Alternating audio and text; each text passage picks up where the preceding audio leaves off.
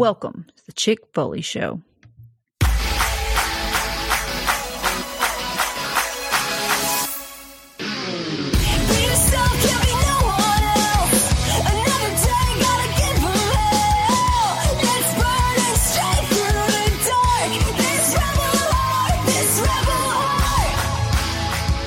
What is up, Foley fam? We are back to review and recap SummerSlam weekend. It was an insane night of wrestling. It's been a lot of newsworthy stuff the rest of the week, inside and outside the squared circle. But before we get into all that, let me introduce the stars of the show. Sheena, how you doing? Doing good. Here with a fine ice cold beverage. I'm ready to talk wrestling with you guys. All right. I was a little longer on your intro. Dude, if I go long, you're always like, okay, well, we've officially turned into this kind of podcast or whatever. If I give you a truncated version, it's you're supposed to talk longer. So. I wasn't even mentally prepared to introduce Marco yet, but Marco, what's happening? Yeah, it's not like the last time we were all together. We had like a 10-minute intro talking about 50 Cent and all that stuff, but now I'm doing good. We were talking about the moon. Last time I rattled on about the moon for 5 or 6 minutes. I guess you got to balance out last week's episode. But yeah, Marco, how's life, man? Good, man. Just chilling over here. I started back up the open mic show. So yeah, nice. It'll be dropping this weekend. Let's do it. How was the 50 Cent concert, dude? Oh man, it was great. It was awesome. Busta Rhymes was awesome. I have a video of him doing the Look at Me Now. He did it like live. The whole verse, like super fast. It was awesome. But 50 Cent was amazing. So mad. Only gripe. I have one gripe. He had Tony Yayo with him on the stage. And they did not yelling. They didn't do So Seductive. Yeah, that's Tony Yayo's big hit, man. No Lloyd Banks. No, but that would have went. That crowd was already like eating out of the palm of his hands. If they dropped that song, it would have been insane. But that's my only gripe. But other than that, it was amazing. 50 Cent still looks like he's in his 20s, which is kind of crazy. What was his closer? Let me think. It wasn't I think it was. I want to say it was a Big Rich Town.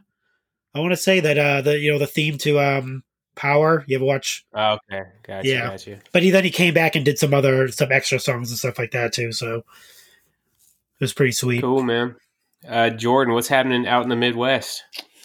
Oh, just ready for school to go back. Zoe goes back to school tomorrow, so summer is officially cooked over here. We're ready though, man. It's summer always. When your kid has to be in day camp all summer, it's a lot. So, we're ready to get it going again, and I'm just ready for football season to start again. So the countdown is on. She's going into 5th grade. Yeah, man, this is her last year of elementary school. We went to meet the teacher last night and stuff. It's Ari has some emotions. I really don't give a shit, and it's all school to me. Oh man. Yeah. Brett, he didn't even have to go to like day camp or anything, but he did 3 different camps this summer and it was a lot, man. It's getting them up every morning and, hauling them back and forth to camp. And yeah, it's a lot.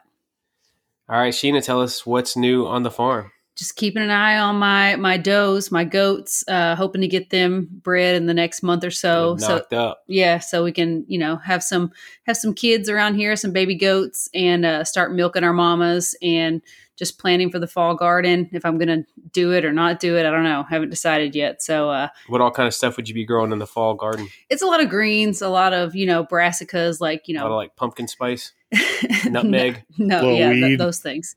Yeah. little cannabis. Yeah. Nice. In the greenhouse. No. Oh yeah. That's what I'm talking about. Want to remind you guys to check out all of our fellow Pod Foundation shows at Turnbuckle Tavern, The Extra Cooler Show, and Coming Down the Aisle, wherever you find podcasts. Sheena, remind the listeners where they can find you guys on social media. You can find me on Instagram at Chick Foley, Marco running the Twitter machine over at Chick Foley Show, and you can join all the fun with all of our Facebook happenings at chickfoley.com. That's where you can find us. All right, and we want to remind you guys, use code Chick-fil-A to save 10% on all your purchases at Ringside Collectibles. You guys ready to get into SummerSlam? Oh, yeah. All right, Sheena, take it away. All right, so we are going to kick it off with Logan Paul defeating Ricochet in a singles match. What are your thoughts on Logan Paul once again? Did he deliver once again? Incredible. I thought he did. I think it was a little bit of a letdown compared to what it could have been, but I think we were just expecting to see like some sort of crazy spot we never seen before. But it was really good, man. Yeah, I think he does great, dude. Yeah, I think he's awesome, and the fact that he like flew in his gear and showed up in his gear at his brother's fight, you know, Yeah.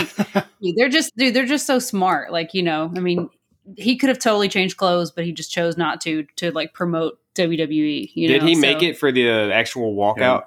Yeah. Yep. Wow. Yeah, freaking wild, right? So nobody has any other thoughts? Jordan, Marco, did you enjoy the Logan Paul Ricochet match? I did. I don't think it really did anything for Ricochet, but definitely did wonders for Logan Paul, displaying his talents. Because as we've seen on Raw, Ricochet was just thrown into a 4-way and then, you know, back into obscurity. So, but other than that, I really enjoyed the match. I thought it was awesome. Did you watch the Nate Diaz and what's the hell is his brother's name? Jake. God, Jake the Snake Paul. Paul. Yeah. Did you guys watch? Did anybody watch that? I watched the highlights. It was. I don't think he wanted to be there at all. Personally, Diaz was just like Jordan claims it's a killer these. payday, dude. I was surprised to see, Nate Diaz even that he's fallen that far. You know, he's gone from having mega matches in UFC with Conor McGregor.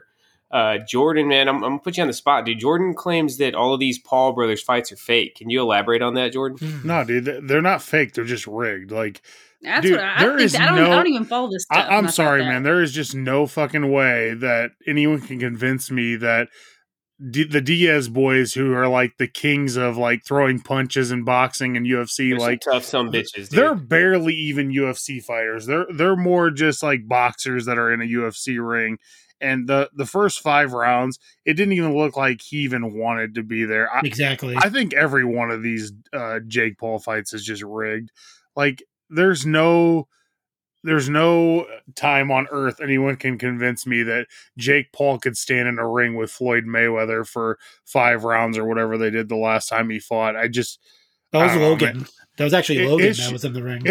Either way, it's just all fucking hokey to me. I don't get it. I mean, Jordan officially has a conspiracy theory, dude. Dude, I feel like he's on the wagon. His wrestling matches are realer than Logan Paul's wrestling matches are realer than Jake Paul's fights. Like, there's nothing about those fights that I enjoy at all. And I love watching boxing fights and UFC fights. Like, the number 1 boxer in the world is actually from Omaha. So, like, I love watching boxing, but what do you think the benefit is? Just because Jake is so popular, just to get more eyes on the product, or like, what's the benefit of having him there rigging fights? Well, okay, so like he's never obviously fighting. Money's always he's never fighting for like a world title, and these aren't like WBA sanctioned fights or anything like that. Like, dude, this is just a clown show more than anything. Is all this is, and if they're gonna keep selling out arenas, why wouldn't he do it? Like, it makes sense money wise why he does it, but it just. I don't know, man. It's just such a fucking drain on boxing, and boxing already has enough problems as is. So we're not going to get into that. But bro, I thought Tyson Fury was from like Scotland or some shit, dude. He's from Omaha. Damn. I'm about to kill you, dude. You said the number 1 boxer in the world is from it's true. Omaha. That would be Bud Crawford, not fucking Tyson Fury, bro. Every time Tyson Fury's on WWE, they say he's the lineal heavyweight champ, dude. How does that not make him number 1 in the world? Yeah, I mean, that's very true. Anything WWE says is fucking gospel. And this was supposed to be the most viral match of all time. Bud Crawford is different. Bud Crawford's a machine, dude. Yeah. He's the guy who had Eminem out with him, right? Yep. Dude, if you have Eminem walk you to the ring, like there's no greater. Yeah, it's insane. But as far as the Logan Paul match goes, I said this last week. I had a bad feeling about this match. I think that was Logan Paul's worst match, honestly. I don't know, man. It felt like a lot of it was just them waiting around to do the next spot, and that's exactly what I was scared of. And it was fine. It was not what it was hyped up to be. Yeah, that's still a high bar, though. Yeah, I think that's almost like a backhanded compliment that was his worst match, because it was still totally passable. I guess like I said, there wasn't really that like OMG moment that you were expecting out of these two. And then the ending, just this random security guard hands him some brass knuckles. Like, at least, reveal the security guard and set up something for Ricochet to do the next night. But yeah, just, it was like a C- for me, man. It was a passing grade, but it was between that and, the MMA rules match we're going to talk about in a minute that for being like the most forgettable of the night. We can skip that. We don't have to talk about that. Well, we'll go right to that. We'll go ahead and breeze right through that. So Shayna Baszler defeated Ronda Rousey in an MMA rules match that none of us knew going into it what the hell this was going to be, what it was going to look like, what was going to happen. And ultimately, flat, WWE didn't know what it was supposed to be either because, I saw some highlights, but I was actually putting Stella to sleep during this. I had her in a sleeper hold up there while this match was going on. So I missed this glorious match, but doesn't seem like I missed too much. They should have just, man, it was like a rush. I'm assuming if the rumors are true and this is Ronda Rousey's last match, they just figured, hey, you know what? We got to get in the ring. And maybe they always had an idea of doing a MMA rules match, but it felt rushed. I feel like maybe they should have had like a couple of regular matches to build up to this. And then, dude, either make it a fight pit match. That's something we've seen where we know it's going to be MMA heavy, but not necessarily a straight up MMA match. Or bring back the Lions Den from Steve Blackman and Owen Hart, something like that. Like go all in on the gimmick. But this was just kind of like a half-ass effort to put a MMA gimmick match together, and it died a death out there. And both of them can wrestle, so I just don't know why they didn't just do what they. I mean, I guess they both can freaking fight, but that it's just a different. I mean, they weren't really fighting, but they were trying to pretend to fight, which just didn't resonate. They would have both been better served to get out there and just wrestle, have a match. So. Yeah. Any other thoughts on Shayna versus Ronda? Totally forgettable, unfortunately. I mean, especially if this is Ronda's last match. Yeah, the only thing I can think of is if they were to, I mean, which they didn't because they usually do last minute things anyway. But when they first announced them facing each other at SummerSlam, it should have been announced then, like the MMA rules match, and they should have been like, WWE's great at doing like video packages and all that type of stuff. They could have hyped it up enough where we would be interested in it. And then know what to expect going into the actual match, but obviously that didn't happen. It was just like up until like the week of it was an MMA rules match, and we're all like, "What the hell is that?" So I think it's I think properly positioned as a legit like type of match. I think we wouldn't be like really that sour on it. We probably still would be, but not as much as we are now.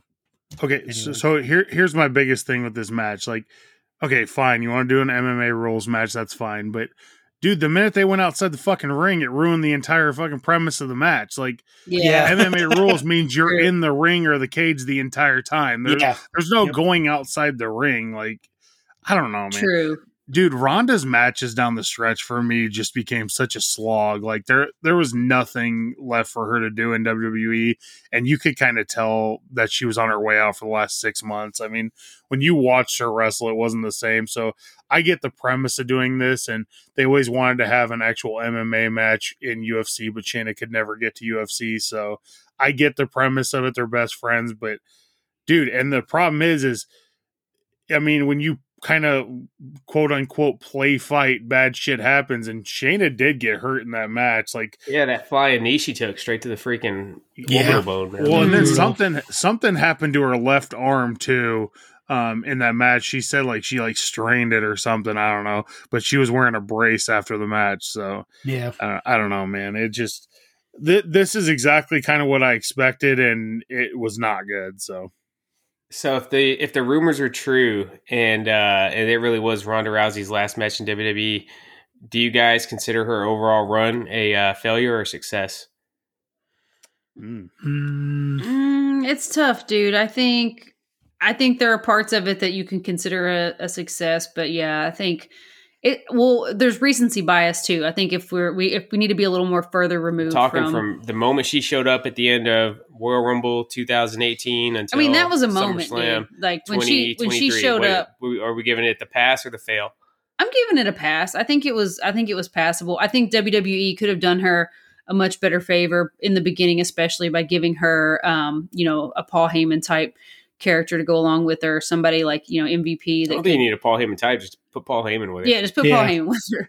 But yeah, she really needed somebody to carry her on the mic, dude, because they let her get up there and just kind of like bury herself with bad promos, and it really kind of killed her momentum and kind of her just like badassery. You know, you can't say you're the baddest woman on the planet, get up there and just kind of like fumble around. The first run she had like charisma with the way she performed in the ring, but yeah, like never really developed the mic skills. I still call it a success, if for no other reason that she was, involved with the first ever females main eventing WrestleMania. So that's a huge win right there. Mm-hmm.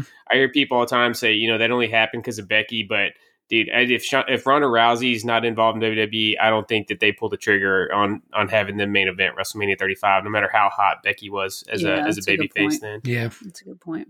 Yeah, it just, I don't know, man. Ever since she came back at the Royal Rumble last year, I don't know, man. Ever since then, it just did not feel the same as it did the first go around to me. It just, I don't know. It seemed like they were forcing everything with her. But I think that I Quit match she had with Charlotte at Backlash after WrestleMania, where it was like, you straight up had to say I quit. That was pretty badass. But other than that, I don't think I have any super fond moments, man, from this run. I just don't think she's into it, dude. I think especially ever since she, had her baby and became a mom and everything, like Ronda's a straight up like homebody, dude. Like she's a farmer, homesteader, like the whole thing. She likes to be at home. And I think especially after having her baby, her heart just wasn't in it. Her mind wasn't in it. Obviously the pay is there. I don't know what her contractual obligations were, but, I think she's ready to be done.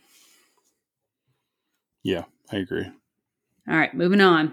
Let's talk about the 25-man Slim Jim SummerSlam Battle Royal. LA Knight won by eliminating I know I've been getting Sheamus. roasted by this from the comments and feedback we get on the pod, dude. I'm still a LA Knight denier, man. I don't think the dude's really over. I think it's a meme, man. I think it's just somehow this became a thing that all the wrestling fans agreed that they were going to cheer for no matter what. And I think if they actually do put some steam behind him, I think it's going to be dead within a few weeks. I might have to, you know what? Yeah. I might have to agree with you on that. Yeah, after seeing what happened on Monday night with him and the Miz owned him so bad on the mic, dude.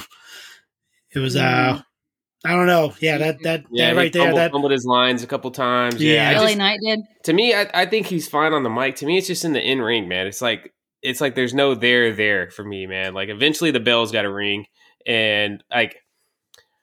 Cody's the number one babyface right now. Let's compare him to Cody. Like, do you see him? Could you see LA Knight going out and put on a match with, like Cody and Brock had? Because I can't, in my wildest, most optimistic visions, I can't see it happening. I think so. Dude, I think the highest for LA Knight is like the U.S. Intercontinental title, and I think that's a fine place for him. Yeah, honestly. that's a fine place for somebody. Nothing wrong with that, but I'm seeing people that are like, he's not saying this dude might be the guy to dethrone Roman. That's the problem with wrestling fans, dude. That's the problem with wrestling fans. When somebody's like, over, whether it's fake over or not, like, yeah, they feel like they have to be the top guy. Like if people are chanting these people's names, everybody's like, oh, well, they need to be in the title picture. And dude, I freaking hate that, man. Yeah, he does need to be in the title picture. The U.S. title or the Intercontinental title will bring some steam to those titles. Like, dude, their biggest problem right now is the U.S. title has zero steam to it. Austin Theory has died a fucking slow death the last 6 months. Like, they need to get that title off him immediately, and LA Knight has to be the dude that beats him. Yeah, I think so. Yeah, agreed. I'd like to see that too. Yeah, and like you said, Jordan, there's nothing wrong with being a really, really over mid-carder, and that's kind of you level out at, so I don't know. We'll see. Time will tell, man. Maybe I'll end up eating my words, and this dude, WrestleMania 40 ends with this dude holding up, all three of Roman's belts. He is not. No, there's zero chance. Yeah, the thing that kills me too is like they're calling it like the yeah movement, like as opposed to like the yes movement. I'm like, those are two like you can't compare Daniel Bryan's movement at the time to this. It's like it's not even a movement. It's just people just saying yeah. Like it's just people repeating him. Like the yes movement was like, Daniel Bryan was getting screwed every single week, and they said he wasn't good enough. And there's all no that story stuff. behind this. It's just like That's when they it's like the fucking what chant. Yeah, like it's just, I don't. Once they did that, and then see what happened to him on Monday night with the Miz, I'm like, dude, they put him in the ring with like one of the deadliest dudes on the mic, and he kind of fumbled a little bit. So Yeah, that kind of right when Seth said that, I was like, that I'm on board with him just being a kind of like a flavor almost for now. Yeah. Yeah. Let me talk to you. Well, you guys mentioned him. Between you and Marco, y'all hit like 4 yes in like a 30-second span. Yeah. So maybe he is onto something. Yeah. Yep. Well, you guys mentioned him, so I'm going to go on and move on to Cody Rhodes. Not only defeated, but also depantsed Brock Lesnar. So. Awesome match. Yeah. You know, I officially said I'm a known Cody hater. I'm buying some Cody stock, just a nibble. I got a little nibble of Cody stock after that match. You hear that? Plenty of room. That JCC James Cody Canterbury is going to be, doing freaking got a little Cody added cartwheels. to the portfolio. Such a cool moment, Brock putting him over. We've really never seen that before. And I think it was like organic, dude. I don't think that was scripted. From what I've read, I think it was just straight up like Brock doing Brock things. I do want to see a WWE 24 style documentary though on Brock Lesnar shorts. We need like some Zapruder film, super slow mo, and find out exactly what happened to just shred his shorts like that. That was a fucking grade A blowout right there. That's what we were talking about in the chat, dude. It was like all you had to do to earn Brock's respect all these years is just blow his pants out, dude. I mean, they were wrecked, dude. He basically had like fucking. It looked like those shorts Buddy Murphy used to wrestle in with like the fucking the little shreds all over him. Thank God he wasn't free balling, dude.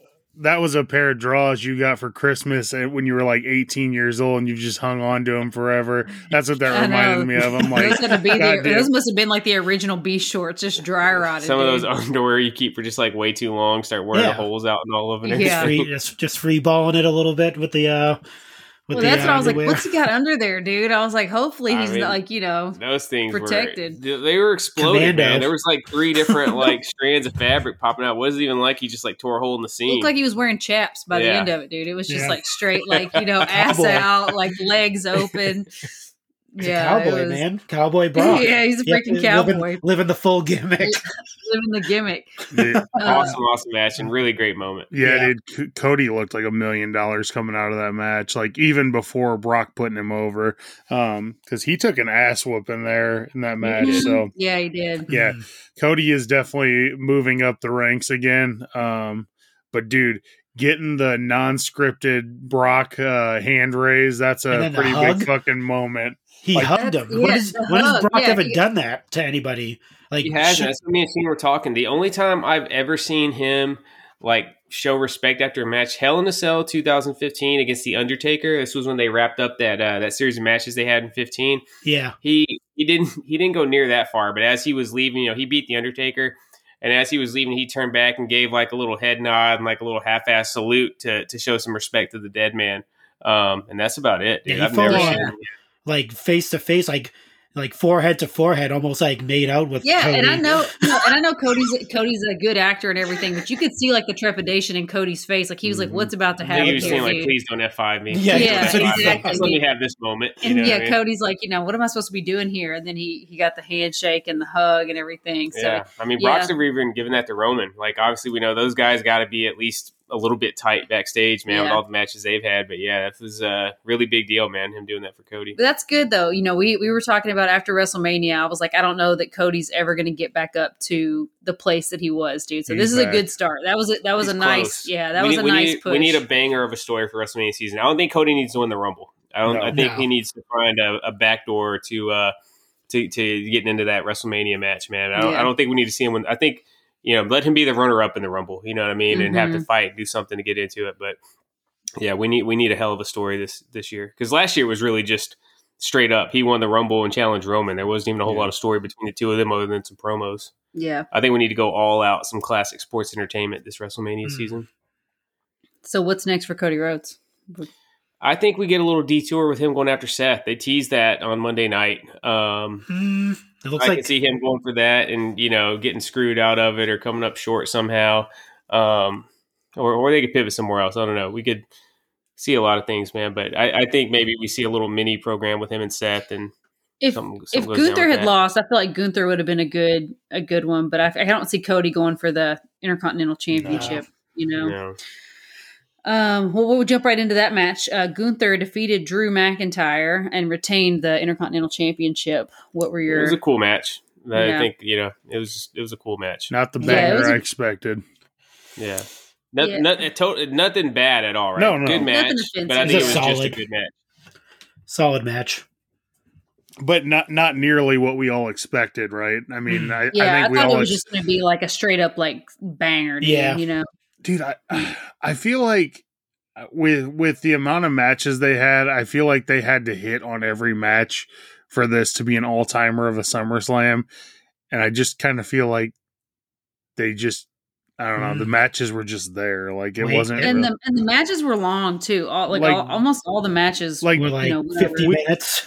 We've talked about this before when you're talking about pay-per-view, like what's going to make you go back and watch it again.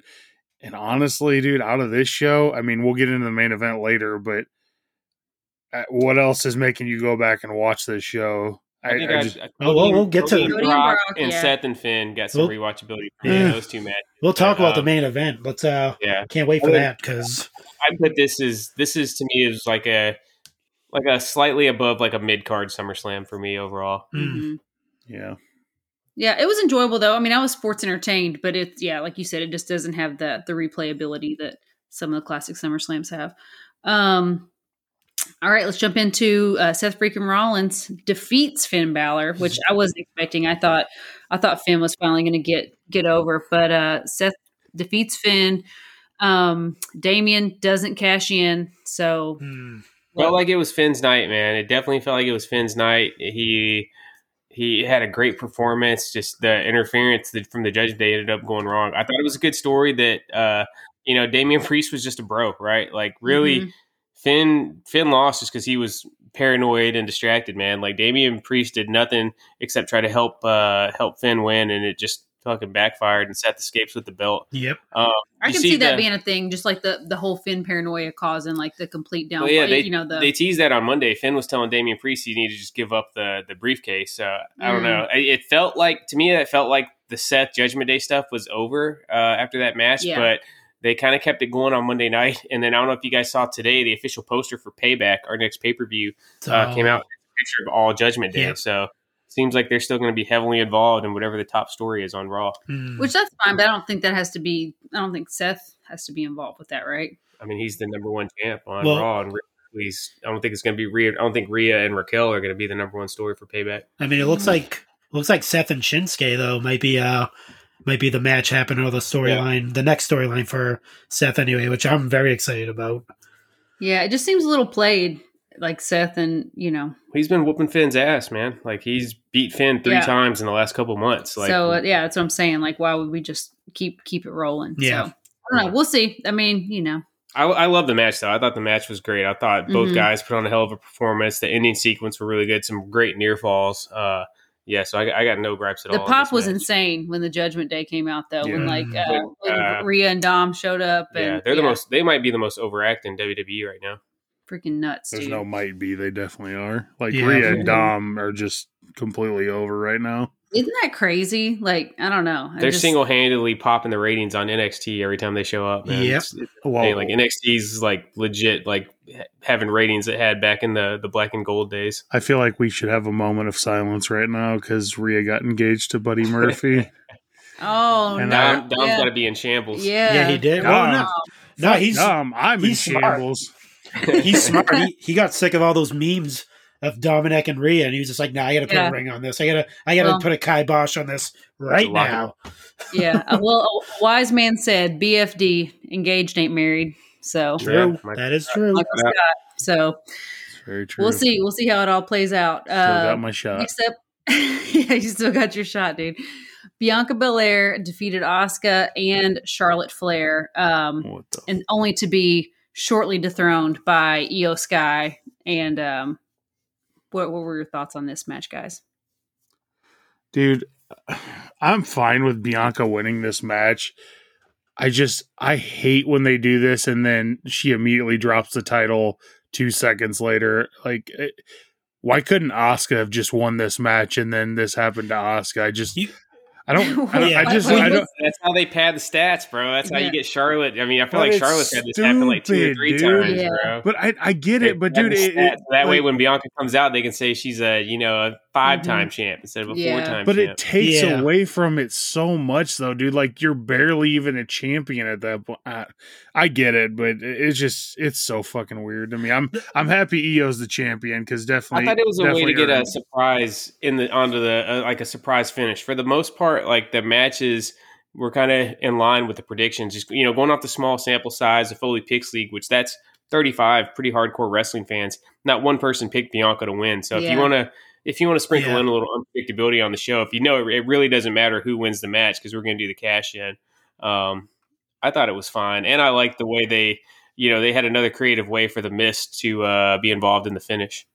Yeah, that was cool. Yeah. Quick question. So me and my buddy were watching it, and for the cash in, do you remember if there was a rule to the cash in? Yes. Meaning, didn't the other the not the challenger, but the person that had the title had to be standing on 2 feet? It had to be standing when the up. bell rang. That's definitely been a rule in kayfabe before that. Before the bell could ring, they have to stand up. Yeah, right. Okay, I thought we were like, because we were like racking our brains. We're like, what the? I was like, doesn't she have to be standing up? How is this? Like, what's happening here? And I was like, maybe it wasn't a thing. So yeah, no, it was. I remember. So I got some thoughts on this, the whole Money in the Bank cash in mechanics, man. I think it's sorely in need of an update. All right, think about everything else, how life works in 2023. Why do you have to pack around this big ass bulky briefcase for months? Yeah. Run down, physically hand it to, the referee or the ring announcer or whatever and get them to announce it and ring the bell. Like, dude, it's 2023. I think we need to have Money in the Bank NFTs. You just get a little digital asset. It's on your smartphone, and you just wirelessly transfer it to the ref or to Triple H or whoever. Yeah, but you get somewhere, dude. Have you never been somewhere where you're trying to Venmo somebody or like paying your fucking service ain't working? Yeah, exactly, and that's how you have the failed cash in. We got a whole new way to get failed cash ins now. Instead of somebody coming and knocking the briefcase up in the air when you go to cash it in, now fuck, I don't got service or shit, my phone died, dude. Like, you got a whole new way for failed cash-ins to happen, man. Wow. I think we need to go Money in the Bank NFTs. You could just have a big QR code hanging down from the ladder, and they got to climb up to the top rope and scan it with their phone. Venmo in the bank. This is like the worst Black Mirror I've ever heard in my life. Yeah, the Venmo. What about? Yeah, you got to get your phone out and get it lined up with the QR code to get it to scan. Somebody could knock it out of your hand or whatever. Like, what about like now they do tap to pay? Like you get like a card and they put like a reader on the end of the ring and you tap it and the ring lights up green to let everybody know you're cashing in. Dude, beautiful. Yeah, you could have the little if we have an active Money in the Bank holder, you could have the little like the console or whatever right next to the ring bell. So they just run up and hold their phone next to it, and that's how they cash in, man. It needs a refresh, man. Yeah, they love marketing and stuff so much, and they love advertisers. They should do something with like PayPal. Do the same thing. Yeah, have a PayPal in the bank, and you just PayPal somebody. PayPal in the bank. you could sell these NFTs on WWE Shop. People could have their own copies of them. Oh my God. That'd be straight profit because you don't even got to produce the fucking plastic briefcase. Bitcoin in the bank. I don't know.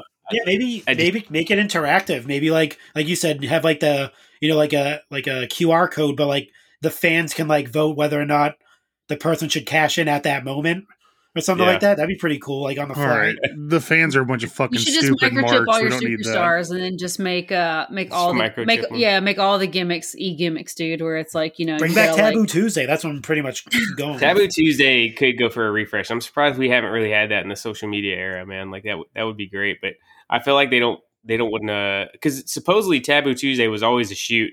I don't think they would want to give that much freedom to the fans now. People are so much more trolly and stuff nowadays. Yeah. No. Roman would be losing the belt to like a mid-carder if we did Taboo Tuesday.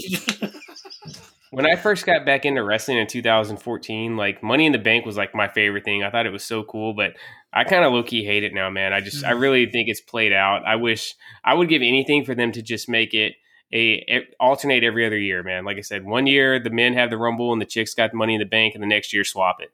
Just go like that. I just think that'd be way better because 2 Rumbles is a lot, and 2 Money in the Bank briefcases floating around is a lot. It diminishes both of them. So I don't know. I think we need to shake up Money in the Bank. I agree. All right. And whoa, is that it? Is that the main event? Now we're to the main event. Oh wow. So we got Roman Reigns defeats Jey Uso with the help of Jimmy Uso and to win the tribal combat. Despicable by Jimmy. I think, in fairness, we can't fully judge this one until we see what goes down Friday night. But in the moment, I hated it, man. I thought it felt like an NWO type swerve. No, that I didn't even like. I'm gonna go ahead and say the match wasn't even like good for me anyway. I didn't think it was up to the par that they've been putting on with these matches in the Bloodline storyline. It just felt like everyone used to complain about like how Randy Orton would like wrestle in slow motion. This is what this match felt like to me. Like even slower. Just like to me the action wasn't there, and knowing that Roman got hurt in the middle of the match, he's even like, now I know why they were slow after the rest of the match. It was just, it didn't. It just seemed lackluster to me personally. I might be the only one out there that thinks that, but I don't know. I didn't have any issues with the match. My knee jerk reaction when Jimmy came out, because Seth was already predicting this, so he'd already like planted this seed, in my brain about Jimmy coming in and turning on Jay. But my knee jerk reaction was like, holy shit, it actually happened. Then I was kind of sour on it, but now I'm like, why would I prejudge this? Like everything that's happened in the Judgment Day, the Bloodline so far has been great. So like, why wouldn't I give the writers who have done this for the last 2 years like the benefit of the doubt? You know what I mean? Like, the big thing is Jimmy cannot go back to the Bloodline. If Jimmy stays independent of Roman, you got a little something. If he goes back to the Bloodline, like it's all normal, like that's just that's gonna be gross, dude. Yeah. And I think it's weird. It feels really weird because we have never seen the Usos, like there be dissension between the Usos. I mean, obviously there was like a little bit whenever, Jay joined Roman, but it was never full blown like brother on brother warfare. Yeah. So this is really weird. I'm wondering how the explanation is going to shake out, because that's going to be the telltale, right? Like what's really going on here. And I don't know. You think I'm not going to prejudge it. I'm hopeful that this is going to be just another turn that, extends the Bloodline and creates more awesome matches down the road. Do you think they bring back the Nikki Bella promo? I told Seth that. I wish you had died in the womb. And he has to deliver it exactly the same way she did for the whole thing. You died in the womb, oos. I seeing Roman just went clean or something. I will say Roman's got some serious steam as a heel right now, because he was right. Think about that promo when Jimmy finally turned on Roman and, him and Jay formally left the Bloodline. Yep. Roman spelled it out, man. He spelled all this shit out. He said, every time when you've been main event Jay, when you've been rising up, the guy who's been there trying to pull you back down, trying to hold you back is Jimmy. He said, he's been the anchor when I've been the wind beneath your wings lifting you up, man. And Roman was fucking right. It's true. That is facts. That is straight facts. Yeah, he said you can't be a twin and the tribal chief. And the tribal chief at the same time. You got to choose one. So he said that to both of them. Yeah. But the match, like I said, I'm still going to say I thought this was like not the worst of their matches, but I wasn't really. I thought this match wasn't that good. If you don't like the slow WWE main event style, then this match was definitely right in line for you to hate it. Yeah. I didn't like it in the moment. I would have rather just put Roman over clean. It's been forever since we've seen Roman win a match clean, man. Exactly.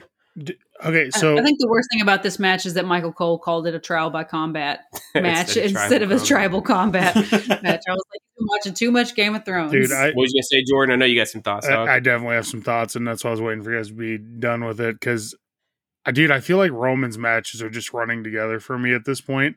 Like every match concludes with interference or something along those lines, and I get it. I understand why they're doing it that way, but like, dude, nothing stands out to me anymore. It's just, it all feels the same to me. Like, we get 10 to 15 minutes of a one-on-one match, and then either Solo, Jimmy, or Jay comes out and saves the day. Like, I don't know, man.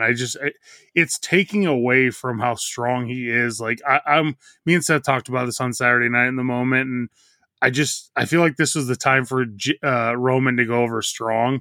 And coming out of that match, he does not look strong. I mean, he needed help from Jimmy and Solo to beat the guy that Roman kept saying, "You're not the main event, pal. You're not that guy."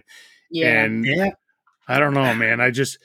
I feel And it like took 40 minutes. You know what I Dude. mean? He couldn't put Jay away. I Yeah. mean, 36 minutes. That's a long time to have Jay hanging around. All 3 times Roman's fought Jay, Jimmy has been the reason he lost. So the first time they fought, Oh yeah, Jimmy it was came the out brother. and threw in the towel. Yeah, The second time, Jimmy came out and got put in a chokehold, so that way Jay had to quit. And now this time, dude, like Roman was right, man. Jordan did have a fire ass idea, dude. He's for Survivor Series. Instead of regular war games this year, we do war games, double ring, double cage, but it's just a fatal 4-way between the 4 bloodline members. Because they definitely sowed some seeds of dissension between Solo and Roman. Did they announce War Games? It seems like it's just Survivor Series. They didn't. It's not Survivor Series War Games right now. I assumed it was going to be a yearly tradition now. I guess maybe they go back just regular Survivor Series. Maybe they didn't like how it played out last year. There's not really a natural War Games match. It could be a Hell in a Cell match. I don't really care. Like, dude, if you're going to do a fatal 4-way, it needs to be in like a cell or something. Like, they need to be locked in there all together. So, I don't know. But one thing that cannot get lost out of this match, Jay had one of the dopest entrances in WWE history. Dude, him doing the 3-1-3 thing from 8 Mile on top of the ropes. That was so cool, dude. Yeah. The crowd was so into Jay. That camera work was awesome too, because that was opposite the hard cam side, so they must have planned that out and just knew that it was going to hit, because they were opposite from the side they usually shoot from. They had that super wide angle shot. They've been doing a really good job on getting creative with the camera work on the entrance. Remember, they used the drone in Bad Bunny's entrance down in Backlash. That was incredible. So it. I don't know how. Like, that's why I know, as much as we love to fantasy book on here, and like I love to play Universe Mode on WWE 2K. I could never be a booker in real life, because if I would have seen that in that moment, I would have been getting in the headset of the ref and been like, "Hey, fuck it, Jay's going over." Like, Jay's putting his belt in. Yeah. I don't know how you have the self-control to resist just cashing in on all that equity and with just, the fans. just having the fans just lose their freaking minds. Yeah, they would have freaking blew the roof off that place, man. Like, yeah, good call, Jordan. I forgot to mention that. That was, that's this was like 2 years ago in the Facebook group, but I remember we were having an argument. Somehow it came up: better career, British Bulldog or Sheamus. And the British, Sheamus obviously has the stats, right? But we talked about like that moment of being as over as you can get. Bulldog being had at the top of the mountain at SummerSlam '92, and I feel like what Jey Uso had in the moment of that entrance, that's something that very few wrestlers ever achieve. Where you have 50,000 people who are 100% behind you, want to see you go and do your thing. So good call, Jordan. That was a hell of a moment. I think they should have done Raw in Detroit and had Jay come out and do the 3-1-3 thing again, but instead of like the normal one, it should have been everybody from the 3-1-3, put your middle fingers up and boo Jimmy.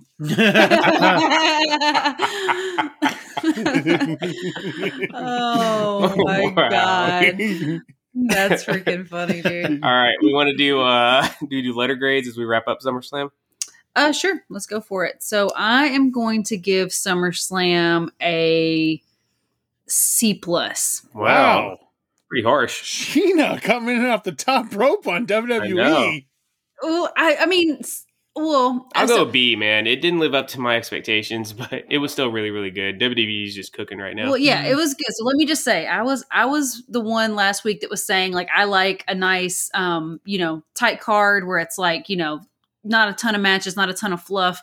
I feel like this card specifically after watching it could have used a little bit of fluff. Yep. You know what I mean? Yeah. Where it's just to kind of break up some of those longer matches, because some of those longer matches exposed some of the wrestlers. Whereas like if the match had been a little bit tighter, maybe we would have enjoyed it a little bit more instead of having it drug out. So sometimes I don't know. You need a little palate cleanser too. Yeah, you need a little 5-minute match that doesn't mean shit. Yeah. Isn't the worst thing in the world. 100%. I feel like the triple threat women's match really suffered from going right after Seth and Finn too. You know what I mean? Yeah. Like it's just like the crowd couldn't get back up. So I feel like if you would have had a nice little filler match there, the crowd would have been into the women's match more. So yeah, for me, C+, high C+.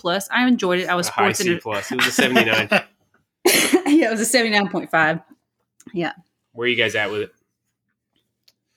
I mean, my excitement level going into this was the lowest out of the four of us. I said my excitement level was at a 6, and I'm sticking right there. I'm going with a C for the grade of the show. It kind of was exactly what I thought it was going to be, honestly. It's just, you guys are right. Like not having the fluff matches and giving people a chance to go to the bathroom, getting a hot dog, a beer, like I don't know, man. It just kills the live crowd when there's no like down moments other than Shayna and Ronda, which was fucking awful. But Yeah. Triple H is like, what the fuck? People always complain that there's too much stuff that doesn't matter on pay-per-views. Yeah. Now we give them this, I know. We're fickle, dude. We are fickle, dude. We but you need some popcorn matches, man. And and we're all about hindsight too. We're saying this obviously after all this is done and see how it all played out. So it's easy for us to be a Monday morning quarterback, Yeah.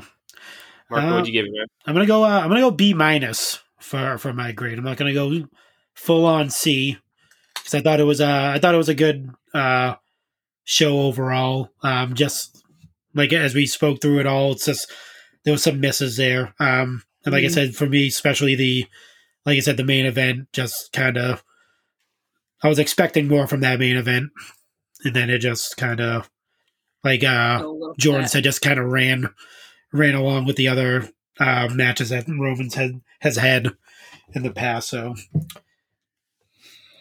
all right. So I'd say lukewarm-ish reviews overall from the Chick Foley Show crew for SummerSlam. It was a good show. Don't get us wrong. It was a good show, but maybe didn't live up to quite the hype from last year's SummerSlam. All right, you guys ready to hit the weekly beverage break? Yes.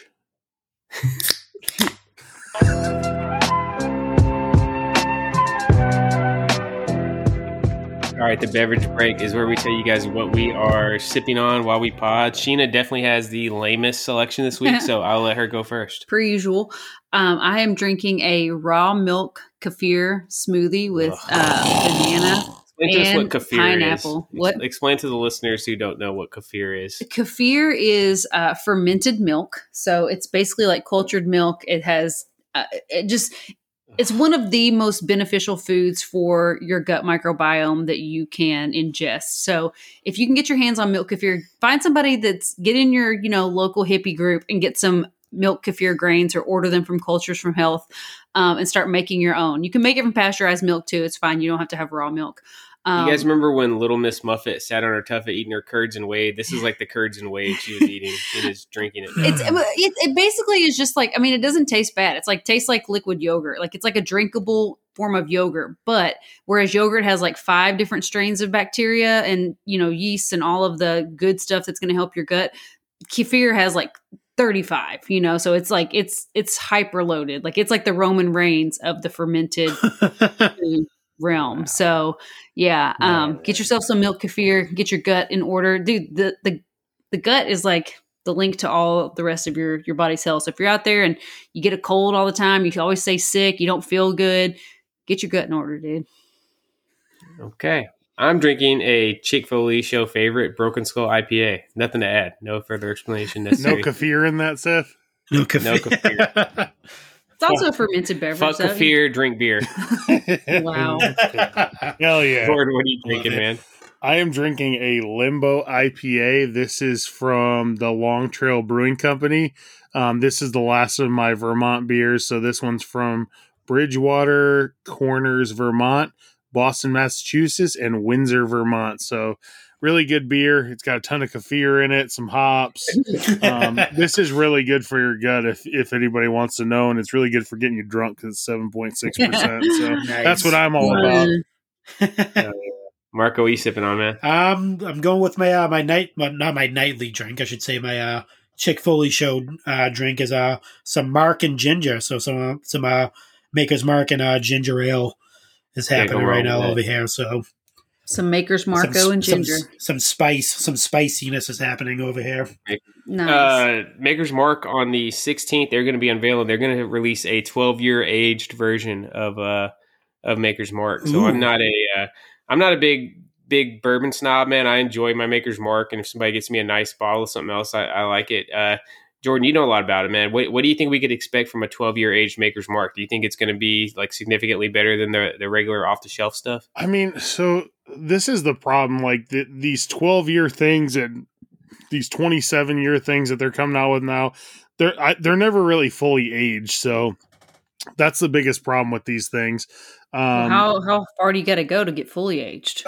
Well, because they advertise these things as like 12-year, and like Crown is doing like a 27-year age thing, but there's no possible way somebody's aging something for 27 years. Like, it's just, they're not doing it. I mean, they can advertise it however they want. I mean, 1996 is when they started aging that whiskey. Yeah, there's just there's no way that's happening. I don't believe it. So I think this is going to be good, though. I've read some reviews online about this and about what to expect. So definitely picking a bottle up first day I can. So maybe we can review that on Chick Foley. I've never had any product Maker's Mark release be bad either. They're very, out of all like the big mainstream whiskey brands, they do the least amount of like spin-offs and stuff.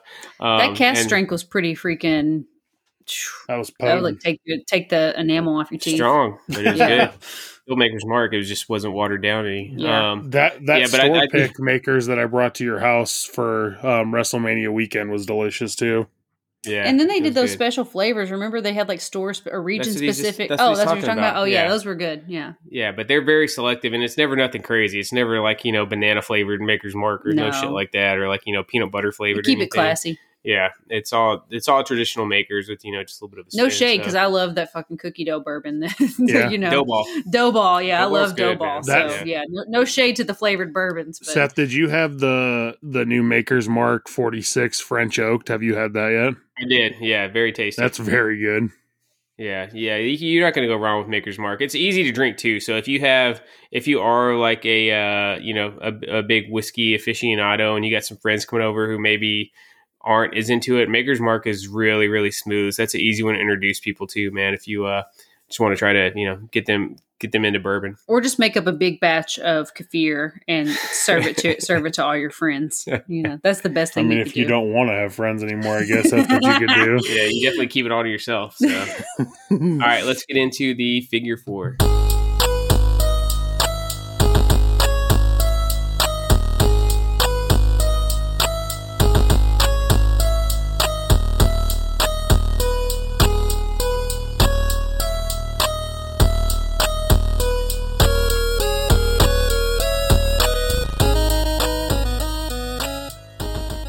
All right, it is time for the figure 4 where we discuss the latest in wrestling figure news, talk about stuff we've added to our collection. Want to remind you guys this segment, like the rest of the podcast, is brought to you by Ringside Collectibles. Use code ChickFoley to save 10%. Let's get right into it. So first off, the story of the week. This kind of broke shortly after we recorded last week about that 4-pack getting recalled. The Target 4-pack. We saw it at San Diego Comic-Con in some Then Now Forever packaging. It somehow showed up.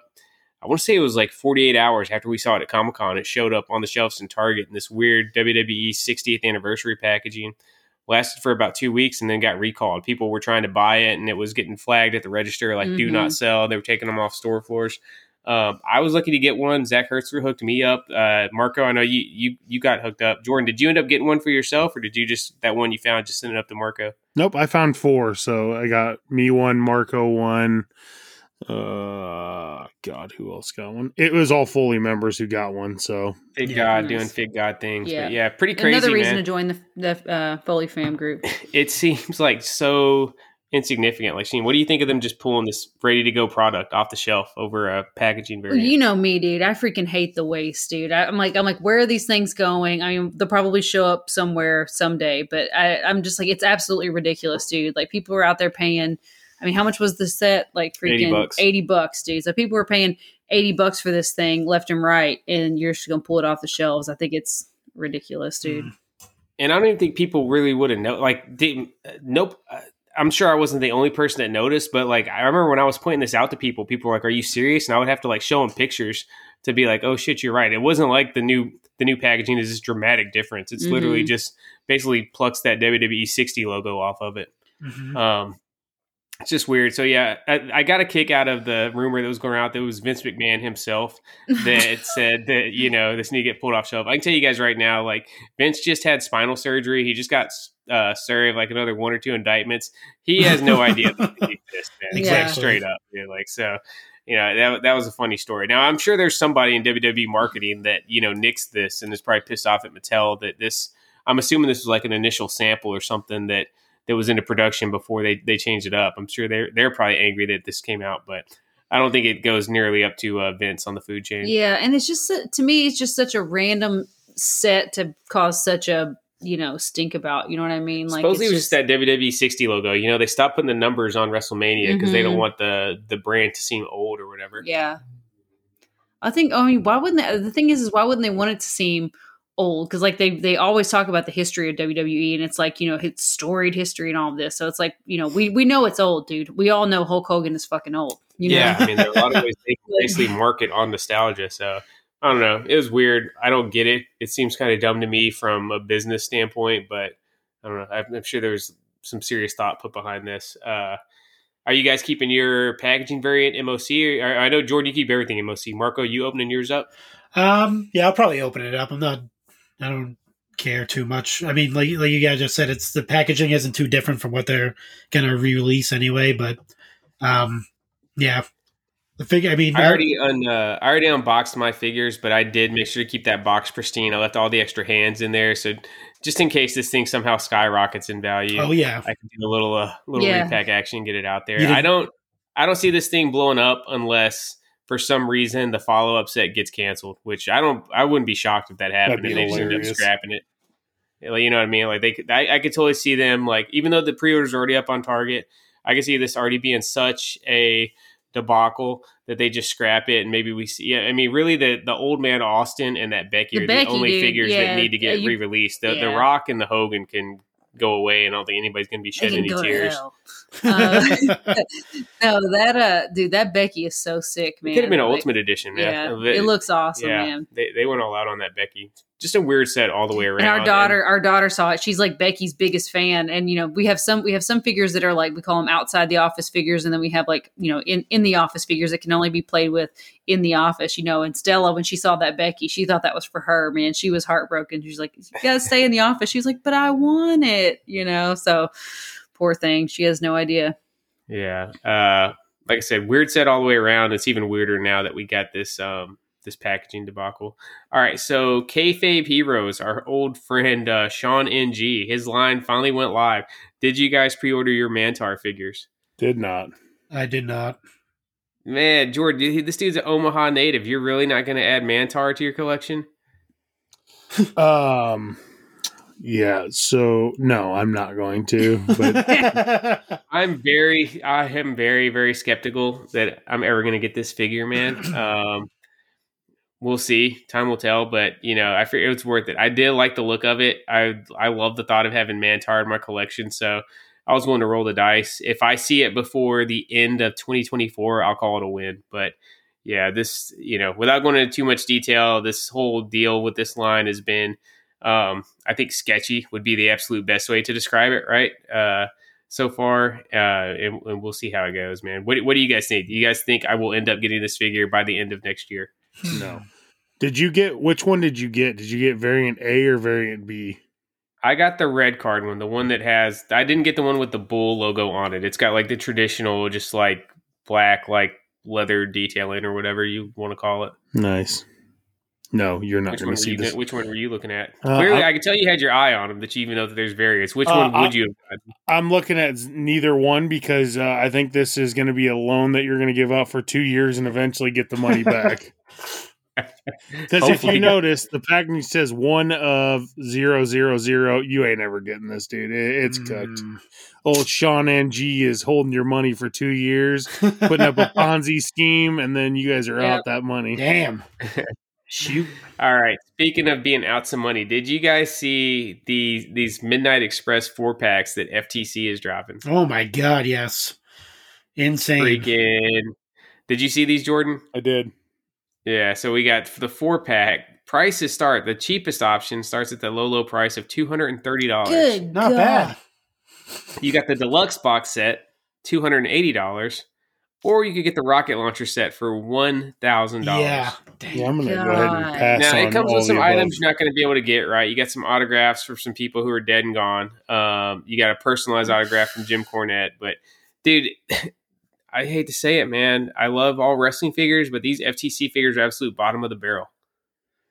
Yeah, there's zero chance I'm paying $200 for this. And you can call me a hater all you want, but it's just not even a chance I'm doing that.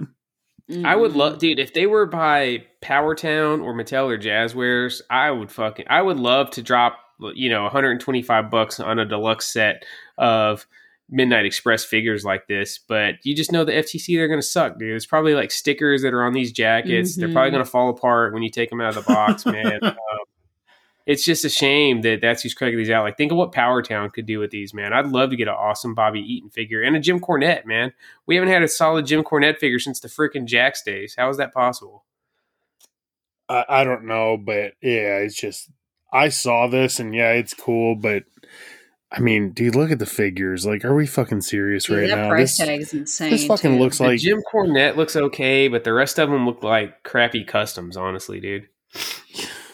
Yeah, it's just, there's no fucking way I'd pay that much for these figures. No. Absolutely no They way. have 9 of the rocket launcher sets available. I'm gonna toy around on the webpage and see if I can it'll just add 10 to my cart or add 9 to my cart and see if it'll let me, so I can figure out exactly how many of these are actually selling.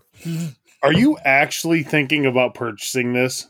No, I'm just curious to see if anybody actually buys the rocket launcher set. I wouldn't spend $50 on this set, bro. Dude, I if would you not spend $1,000 on the rocket launcher one, like I don't know if we can be friends anymore. Honestly, I mean, if you're not, so I think what they're trying to target are those, because we know there's some diehard old school Southern wrestling fans, Jordan. We were right there in the mix of them. Maybe they're not collectors of any other line. Yeah, if you're not a hardcore, yeah, exactly. If you're not a hardcore figure collector, I could see you being into that, because there is some really, really cool shit with that rocket launcher set. But with being figure collectors and you got these figures as the base of it, it's going to be a hard pass. So I don't think they really made this for the true figure collector. But yeah, I'm just interested to see if they sell any of these 9 rocket launcher sets. Don't put those in your cart. You're going to accidentally check out. I'd cry, bro. I'd cry. I'd melt my phone down. I know, and it's way too fucking easy to do that shit nowadays. Just like your fucking thumbprint comes up to pay it, and you buy it. I have bought stuff on Amazon on accident, dude. I'm like, oh fuck, I did not mean to do that. I mean, it was like something I was looking at clearly, but it was just like, buy it now. It's like, oh yeah, shit. I would die if you bought the whole 10 sets of the rocket launcher. She just like, don't even think about it. Group the same week. We got the big rubber guys, the LJN revival line by the Major Pod. Those are out. The newest sets pre-orders out. We got Sergeant Slaughter, Marty Jannetty, and Ric Flair. You guys at all in on this line? Hard pass. No, it's cool. I think it's really cool that they're doing it, but yeah, it's not for me. Yeah, if I was in on LJNs, I'd be in on it. So they got good reviews so far. Marco, you picked up any of these yet? I have not. I've been, kind of tennis balling it, going back and forth, seeing if I want to do it. But yeah, I haven't fully committed to these yet. Jordan, is there somebody that they could drop that would make you pull the trigger on one of these? Probably not. I feel like if they did a really good Brett, I may have to just cave and get it, man. Like not it wouldn't have to be a redo of the LJN. I want to see like a 91 Brett, like with a leather jacket or something molded. I just don't think there's anything they can drop that would get me into these. I mean, they are cool. It's just, it's not for me. I mean, at some point you have to just kind of tell yourself, all right, you're collecting enough shit. Yeah, especially if you don't already have an LJN collection. To me, these are for folks who already have the LJN collection, and they've the stuff that they've been able to add to their collection over the years has been few and far between. But I am a fan of the actual figures so far. They're cool. Excuse me. We saw GameStop reveal their exclusive Funko Pops. This is going to be their new Hall of Fame line, WWE Funko Pops. I'm really intrigued by this because I'd love to see some more legends get some pops. We got the Big Boss Man. I think this thing looks amazing. Boss Man. Everybody in on this? Oh yes, yeah. 100%. I would love to see a variant of the heel Boss Man, a little bit more heavy set with the sunglasses on. Mm-hmm. I think we need to see that at some point down the line. But yeah, this is awesome. Who else would you guys want to see? WWE Hall of Fame types that we haven't gotten in the Funko line yet. Marty Jannetty. Stop. No, I'm joking. Have you guys watched The Dark Side of the Ring yet? Yes.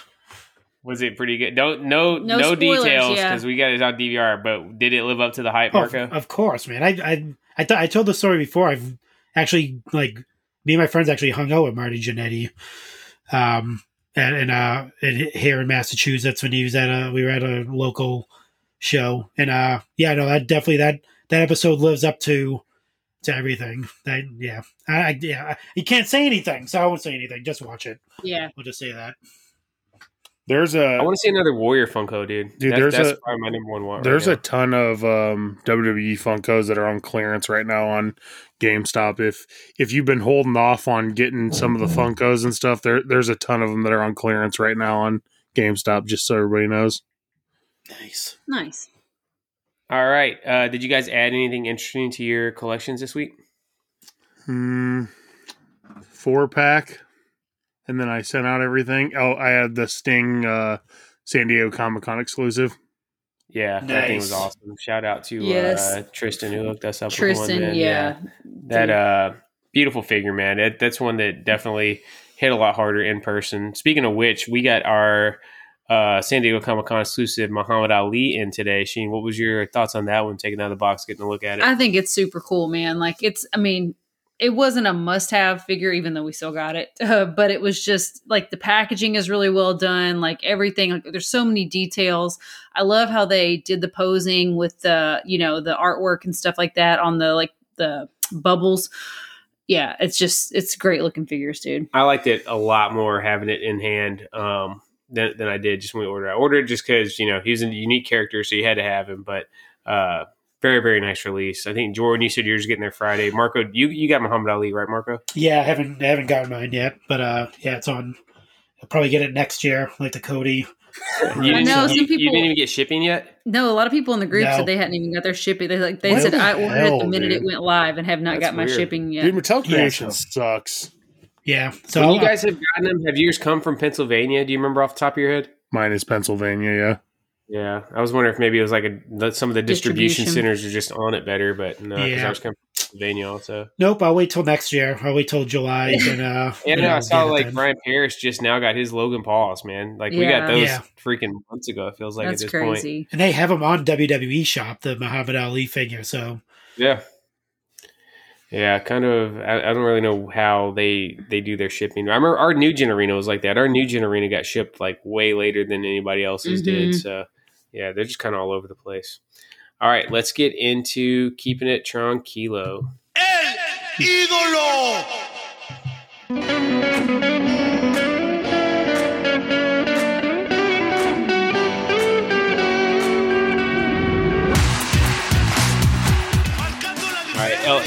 All right, excuse me. Keeping it tranquilo is where we give you guys a suggestion for some outside the ring action or non-wrestling related content to watch to keep you entertained. So Sheena, you can kick it off. So we're really behind on this, but we jumped on the Succession bandwagon, and we have 5 episodes left. So 3? Yeah, we only have 3 episodes left. Oh my god! So we only have 3 episodes left. So if you haven't jumped on it, if you've heard all people talking about Succession, and you're like, watch it. It's really, really good. It's just about all the shenanigans that are going on with this family that own this global media conglomerate, and the dad's in poor health, and obviously all the kids are vying for their opportunity to take over, and just all of the ridiculousness that goes down with owning a global media conglomerate. They're like some of the worst people you've ever seen before. Yeah, so just completely tone deaf, out of touch, like billionaire rich people that just have rich people problems. It's just they're throwing around money and throwing around power. Like it's just it's just bananas to watch. But really, really good show. It's wild to me because I can't believe we're just now watching this show within the last we started 2 months ago. Yeah. And Roman Reigns definitely stole his theme song from the theme song of Succession. Yeah, dude. we got some audio lined up for you guys. Jordan, I know you said you haven't watched it. Marco, you watched Succession? I have not. No, not yet. Okay, so listen to this. We'll see if remember this show debuted in 2018. Roman's theme debuted in 2021. So I'm gonna play a little bit of the Succession theme. Well, we'll do a little bit of Roman's theme first, so you can have that fresh in your brain. Then we'll hit the Succession theme. So here's Roman.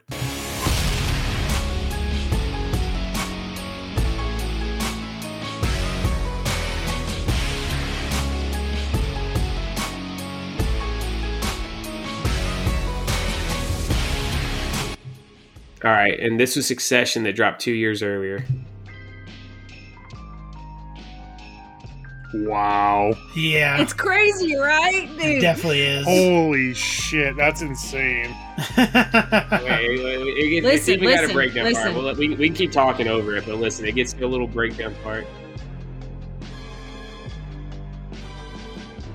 Yeah, it's the first thing I thought when I first watched. Yeah, when I was, I said, "Oh my god, that's Roman's So listen theme to this. song." Even this Oh part's my kind of God. insane. Listen,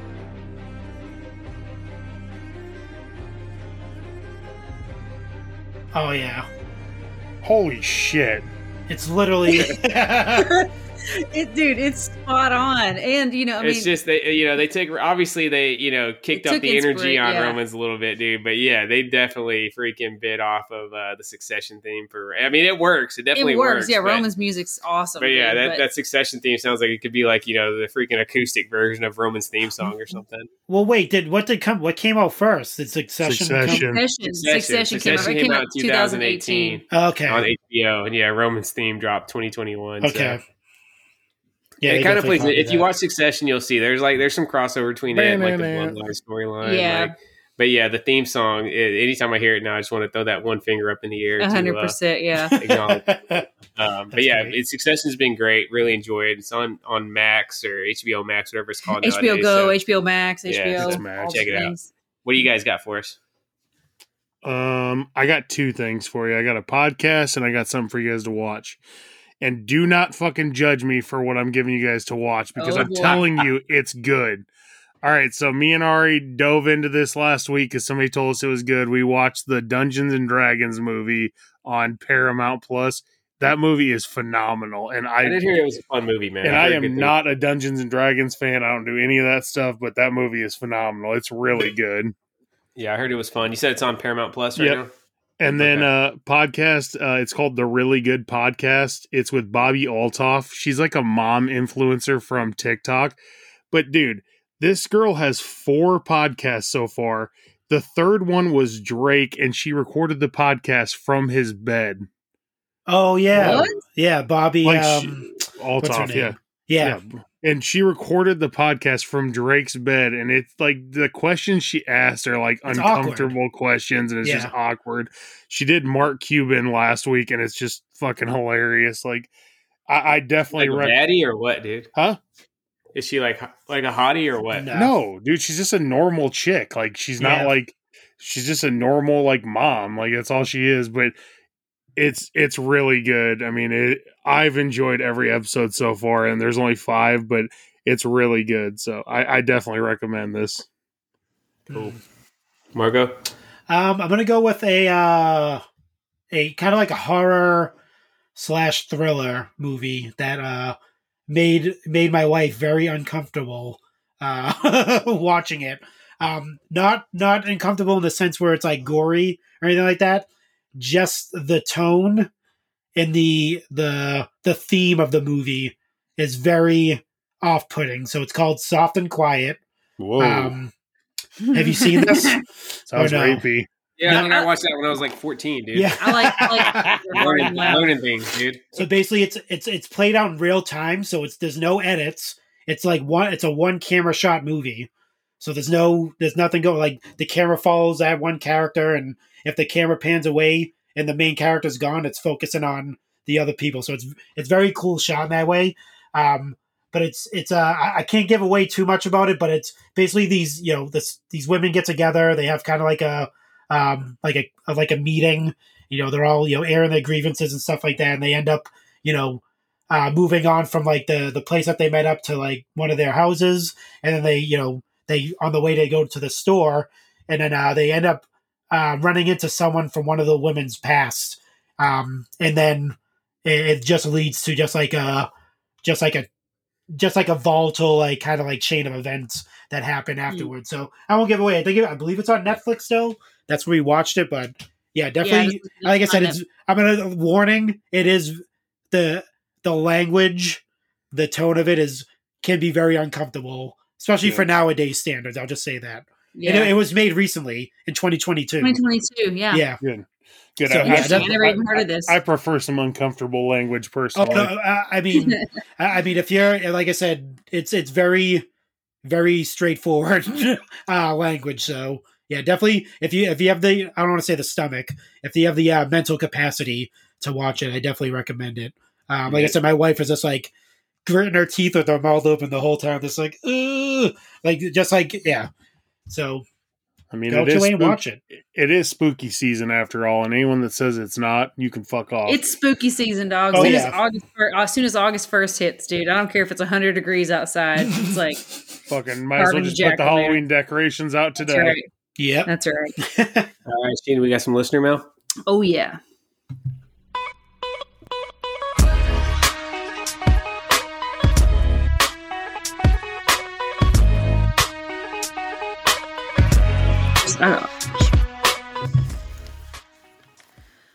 All right. Tony Barker says, do you think this year's SummerSlam relied too heavily on long matches? To me, a lot of the matches tried a little too hard to be epic. Yep.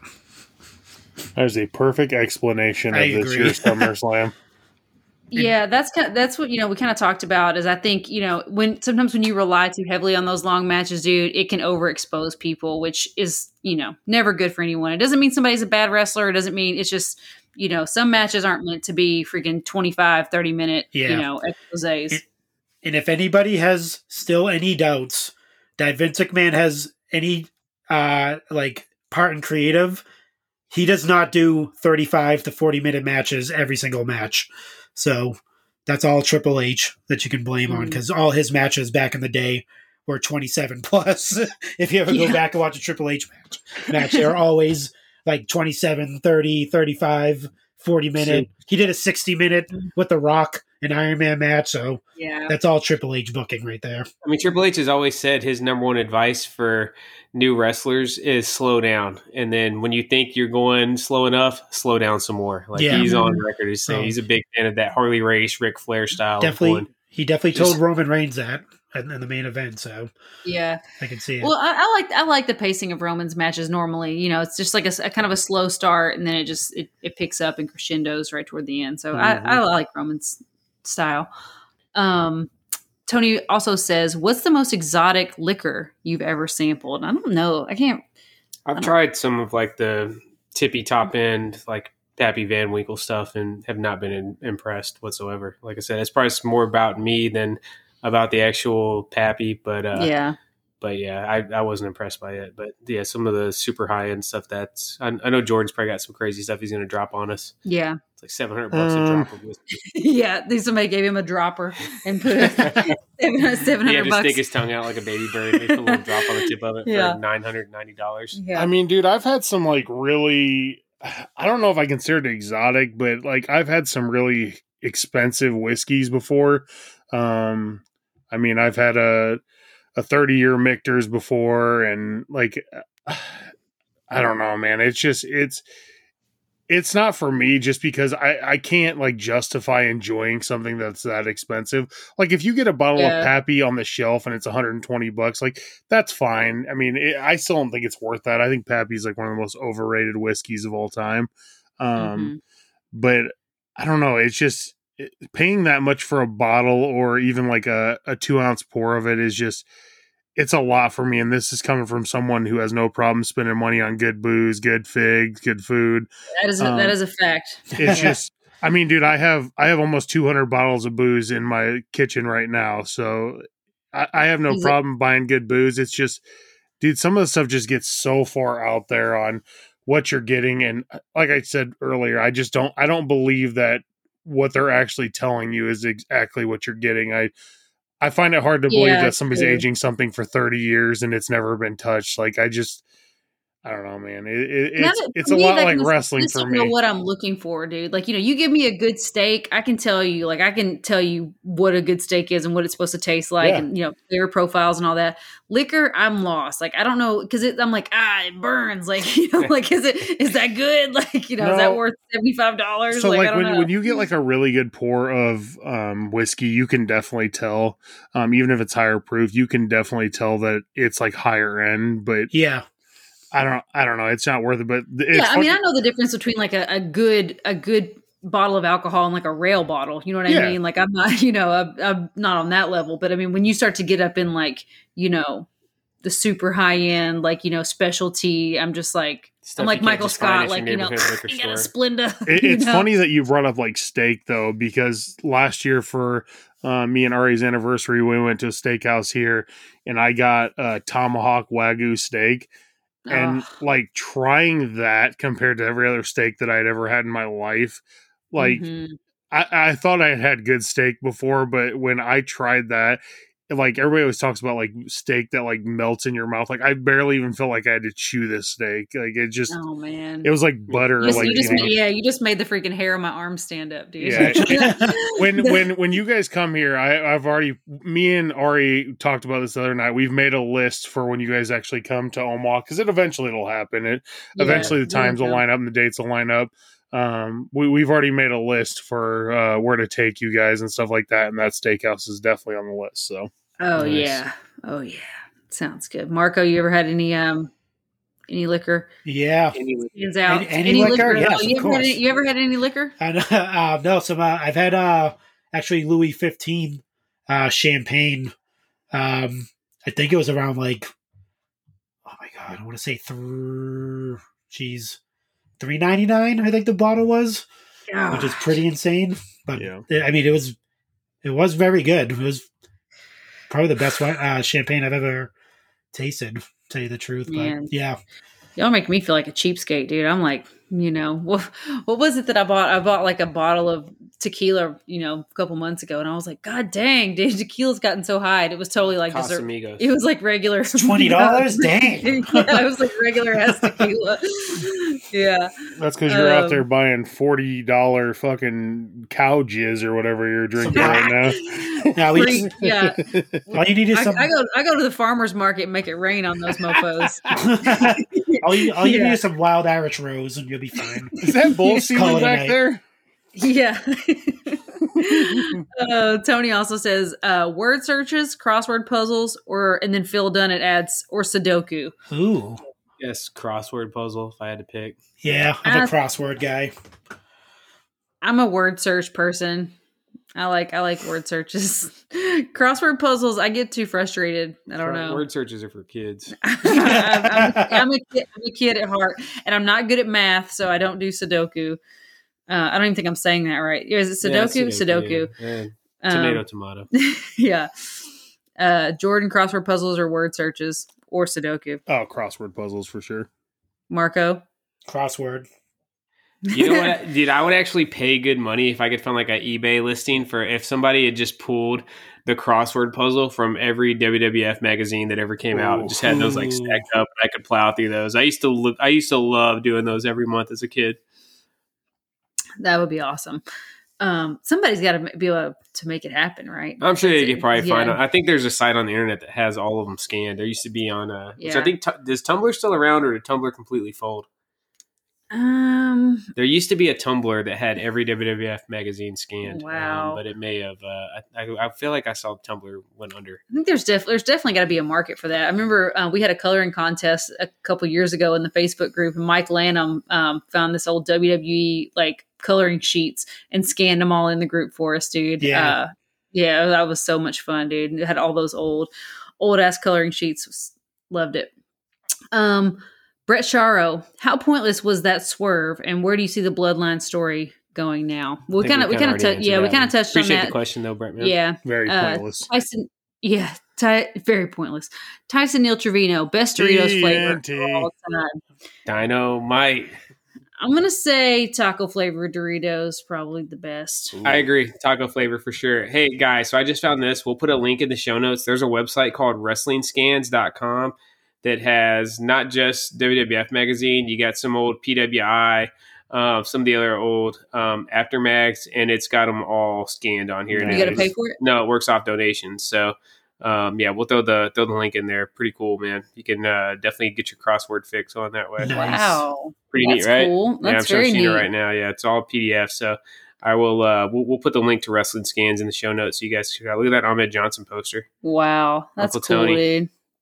Yeah, taco flavor Doritos. They're basically like nacho cheese with a little bit of the cheese flavor turned down, a little bit of that just like umami, like meat flavor mixed in there. So yeah, I love the taco flavor.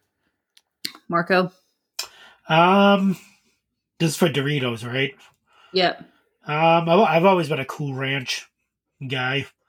I typically if we buy Doritos around here, we just get classic, cheese Doritos dude, we got ranch recently when my parents were here, and they've gotten so salty. Like I can't even. They are. It's like I'm like, dude, I don't know because we don't buy a ton of chips, And every time we buy chips, I'm like, dude, have they just like turned the salt factor up to like 5,000? I feel like chips have just become like salt bombs now, dude. Yeah. Like they used to be like flavorful, and now it's just like straight up fucking MSG or whatever the hell they're putting on there. Like, definitely ruins the corners of your mouth if you yeah, dude. eat It too was many. like, I felt like it was gonna burn the skin of my tongue off, dude. Jordan? I'm going with the original 3D Doritos from the 90s. Ooh. Dude, the ones they released recently are not the same. Like the ones in the 90s, the nacho cheese 3D Doritos were like my favorite thing. So yeah, I'll go with the 90s. 3D Doritos. 90s. What a time to be alive. Exactly. We were Phil alive. done it. Not a question, just a statement. That MMA match was the shittiest thing I've ever seen. Not just wrestling; it was the shittiest thing ever. So, oh well, I Nice. think your picks in the Foley Picks League would give it a run for its money, Phil. Damn. oh man, shots fired. Don't get Phil. Don't get that dude upset, man. He's. I know. I'm convinced Phil's just like a gangster, dude. Yeah, I think he has ties with like the British mafia. He's an electrician. That's a mafia job. Yeah. Yeah, definitely. Exactly. Tony Soprano was a freaking garbage man, so yeah. Are you comparing Phil Zach Gunner to Hertzler. a garbage man? No, I mean I'm just saying he's an electrician, which is totally a cover for being in the mafia. You heard it. Phil. Zach says favorite type of meat for tacos or burritos. If it's at home, I like shrimp tacos. If it's at a restaurant, I almost always go chicken tacos. That's kind of like my standard order. Yeah, if I'm just like at a regular Mexican restaurant, yeah, probably chicken, or I like carnitas too. I don't know, but I do love a good fish taco. When we lived on Oahu, there was a place on the North Shore that had banging fish tacos, dude. So if you can get a good fish taco, that's bomb, guys. Carnitas are barbacoa. Yeah, I'm going chicken. Chicken Tacos. chicken. James Zushi says, "How do you like your chicken wings?" Well, Cooked. being the chicken wings expert here, you have to fry them in lard. Hey Jordan, get that box of lard. Yeah, dude, oven baked chicken wings or air fryer chicken wings, like they're good for just like a weeknight when you're just like trying to have some chicken wings for dinner. You got to get the kids in bed and shit. Like that's fine. But dude, if you're really wanting to do it up and like serve yourself some top notch chicken wings or serve your friends chicken wings, freaking fry those bitches in lard, dude. Like it is so freaking good. And then obviously after that, it's dealer's choice on what kind of like, seasoning and or sauce And that you want. Then your house smells like a pig processing plant afterwards. I mean, yeah, you probably want to do it outside anytime you're frying stuff because your house is going to turn into a fry shack. But I'm not nearly as complicated. I like chicken wings in my mouth. I've had awesome like primo fried wings, like Sheena said, but I've also had tremendous wings that cooked in the freaking microwave in the oven. No, I love Domino's when have wings, you ever dude. had good microwave wings, dude? If there was like a box of like TGI Fridays wings in the freezer right now, I would nuke those things as soon as we finish eating this pot. That would be everywhere. Domino's wings, I'm pretty sure those are freaking microwave. Those are delicious, super tender. Like, great. There's no wrong way to eat a chicken wing, dude. There's better ways, but there's no way that I dislike. I'm not turning my nose up at any sort of chicken wing. Seth's answer is the only right answer. Thank you. The thing about like those type of like microwave, like, bullshit chicken wings is like they get so gummy and like the fat never gets fully like rendered or like crispy. And so then you've just got this like mouthful of like just lard, greasy chicken, slimy, saucy meat. It's delicious, dude. Yeah. I'm not saying it's the best, but it's still pretty fucking good, dude. Like, there's a whole. It's even the worst chicken wing is still pretty way up on my list of favorite foods. Okay, well, let's just say, dude. Jordan told me that my chicken wings were like top tier, dude. Now, They are. Jordan's eat a bunch of freaking chicken wings. And I'm just saying, lard wings are like top tier. So that's what I'm saying. I just said that you could eat like really awesome, like like you said, fried in lard. Smoked wings are really good. Or you could I had some good wings. Man. I had some good wings the other night. They smoked them on the Traeger and then they put them on the grill after that. So those were really char good. buffed wings are a must. Yeah, those were really good wings. So those were up there with the fried wings if you don't want to fry. But yeah, I mean, I like most all chicken wings too, but I don't prefer like. I didn't say I prefer them either. I said I like anything, dude. You're like literally completely taken out of context what I said. James Zushi, how do you feel about the change of announcers on Raw? Being the host of the Raw Down. Yeah. What do you think? I don't really. I would prefer Are you the keep them host of the separate. Raw Down? Yeah. My bad. Go ahead, Marco. Marco. Oh no, I can't stand the team of Corey Graves and KP, so I'm glad Michael Cole's back. Yeah. Yeah. Agreed. Yeah, 100%. Michael Cole should be on both shows, and thank God he's going to be, because he definitely needs to be on both shows. Yeah. He's the best. I agree. It's probably better off for the show. I still prefer to have separate announced teams. But, Yeah, it definitely does make the shows feel special when they have, separate announced teams. But yeah, Michael Cole kind of holds it all together. And it's great getting to see him finally get some love since he doesn't got Vince blowing up his earpiece anymore. Dude's always been a really capable announcer. He was a freaking decorated war correspondent before he came to WWE. Dude, you have to be. People give Michael Cole so much shit. I'm like, these people can't even scroll their phone and wipe their ass. You know what I mean? These people Michael Cole literally has to deliver messages on TV while somebody's talking in his ear, while knowing where to look and what to think, and calling matches. It's absolutely bananas what is going on for these guys, and they're on TV doing it live. So when anybody talks shit about him, people used to talk shit about Renee, and I would get so mad. I'm like, guys, there's no way that you could do what she does. Absolutely not. So I liked Renee as an interviewer. I did not like Renee as a commentator. I didn't love her on. I didn't love her on commentary. I didn't think she was bad, but I didn't love her on commentary. I thought she is a great interview. So they need to bring JBL back on the announce team so we can hear him yell, "All right, Maggle." All right, Maggle. Zach Hertzler, what wrestler would you pick as Mr. or Mrs. SummerSlam? I think Bret Hart and Brock Lesnar got the two. Got the two most, the biggest claims. Bret's probably had the most championship success there. I think Brock's main evented the most SummerSlams. Yep. Brett Sharo says, who is the greatest little person wrestler? Swoggle, Dink, Alucha Mini. He said, I'm going to a local fairgrounds for a little people wrestling show. And Phil Dunnett chimed in and said, Adam Cole, obviously. Yeah, if Adam Cole doesn't count, then I don't know. It's probably one of the old timers, dude. I feel like Sky Lolo maybe gets mentioned a lot. I'm not. There's actually been some really, really great talented ones, the ones that aren't just used as comedy acts. So I couldn't give you a solid answer on who the absolute best is. Little Beaver. It ends there. Yep. And speaking of little people matches, we've talked about it on the show here before. Speaking of Little Beaver. Speaking of a Little Beaver. Do yourself a favor and watch the WLC match because it's outstanding. It's outstanding. Extreme Rules 2014 pre-show, the WLC match. I've said it before. If somebody came down and said I had 15 minutes to convince someone to be a wrestling fan that's never seen it before, I would put the WLC match on for him. Mm-hmm. Super entertaining. Okay.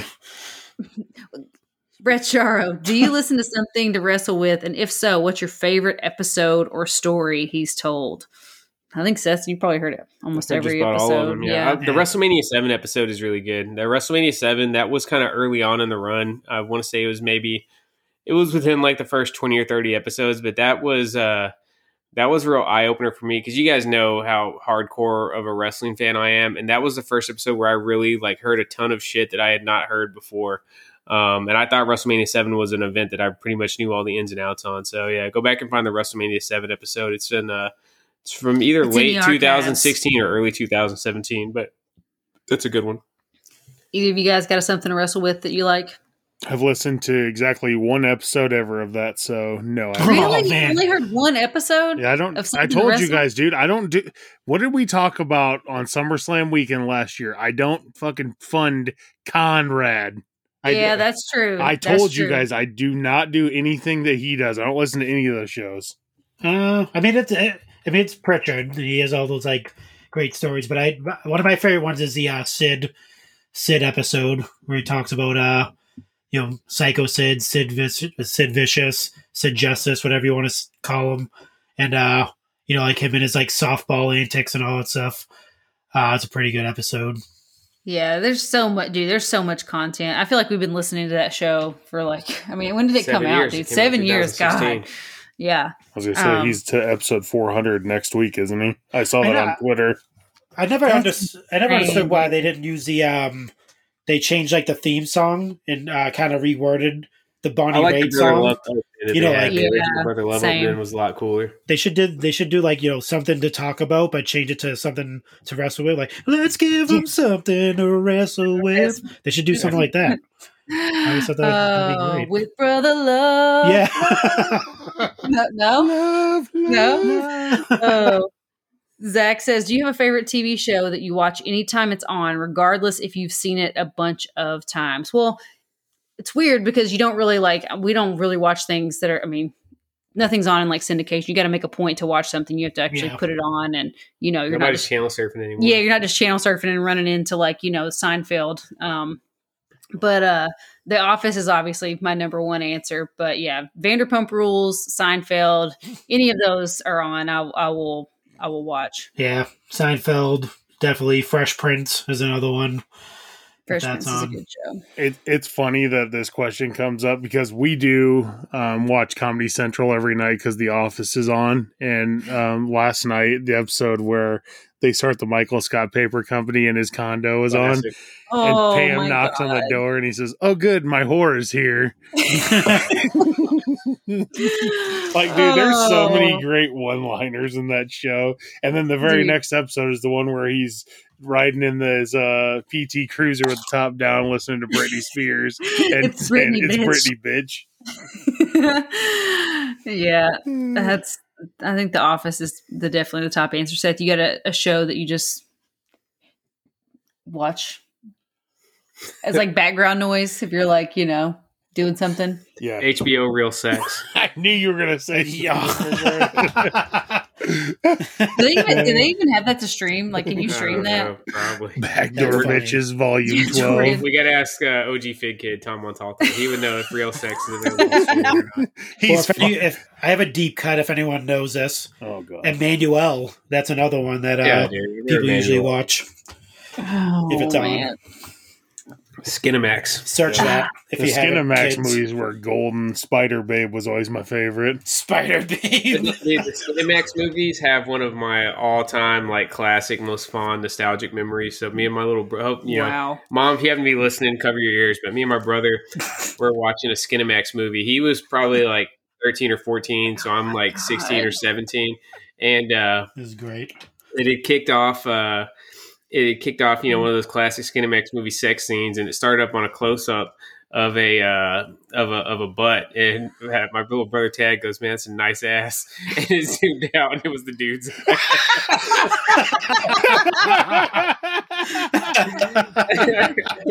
And in his defense, it was totally it was a gender neutral ass that was on the screen when it first popped up. And dude, we both laughed till we cried. What's up with you and your family members? His other cousin, one time they were driving by somebody. And, So I got another ass story with a family member. It's pretty funny, dude. So I got. I know he doesn't listen, but I got this cousin, Aaron, who's 7 years younger than me, which great guy, dude. Got an awesome, beautiful family, stuff out in Kansas City, but always been a little bit of a goober, right? We've always treated him as such. Cornball, yeah. And he came and visited us one year when we lived up in northern VA, and I took him to DC for the day. We went to SneakerCon, and we're hitting a few other spots I've driving around. We're in downtown DC, just cruising around, and we see this chick 2 blocks up, right? I couldn't really scope her out. But Aaron sees her and he goes, "Man, that ass though." And I was like, "What?" And we're looking and we get a little closer. It was like a 65-year-old Marine. I was like, "Why did you say that?" He was like, "I don't know. I just thought it would sound cool." Man, look at the He wasn't being ironic. He was trying to man, look at that ass. Look at the butt on that. Yeah, he must work out. Yeah. Yeah, that was my brother Tad on that Skinamax movie. Boy. 0 for 2. Yeah. All right. And Oh, Ari came in with a question. She says, Teenage Mutant Ninja Turtles, Oppenheimer, or Barbie? If we were back in our pre-kids days, I could have totally seen me and Sheena doing like the Barbenheimer double feature. Barbenheimer, yeah. Seeing Oppenheimer and then going to Barbie right after. Yeah. But as of now, just Ninja Turtles. We're going to go see Ninja Turtles next Friday that's Brett Mann's 6th birthday. And so we got a whole weekend of festivities lined up, but we're going to kick it off by going to the movies on Friday afternoon to watch Turtles. Yeah. I saw two of these three this weekend. So, Which two? I saw Teenage Mutant Ninja Turtles, and then I took the girls to see Barbie last night. So Nice. How was it? I've heard nothing but good things about it's Barbie. actually, it's really good. I mean, I went into it with really low expectations, but it actually was a good movie. I mean, it has a good message and stuff. It's definitely, there's some parts that are not for kids, but it's a good movie. I was surprised. We're going to try to see Oppenheimer either this week or next week. So, but Teenage Mutant Ninja Turtles is fantastic. They said, Yeah. people are saying that's the greatest Teenage Mutant Ninja Turtles movie since the last one. It looks like it's going to be really good, dude, since the last one. It's the greatest one. It does since look the pretty last cool. One. It gave me some serious Spider-Verse vibes. Seeing Yeah, that yes. preview. It's going to really give them when you watch it. Well, there's Yeah, tons of, It's made by the people that did Mitchell's versus the Machines on Netflix, which I really Oh, love. yeah, That the movie. Mitchell versus the Machines is really good. Yeah, that was really cool. which are the same people that actually worked on the first. I'm not sure if they did the Across the Spider-Verse, but they worked on the first Spider-Man movie. Nice. It makes sense. Yeah, Yeah, it's got the definitely. same vibes. You gave it the thumbs up, Jordan, when you saw Turtles? Yeah, it was really good. I enjoyed it a lot. Like, obviously, just like, I mean, everybody on here, like, we grew up with Turtles, so it's really hard to judge them compared to the cartoons we watched when we were kids. But they did a really good job with this one. There's some stuff I didn't like about it, but yeah, it was good. Cool. All right, final question. James Zushi says, also, did you think Sami Zayn took the bloodline over the top?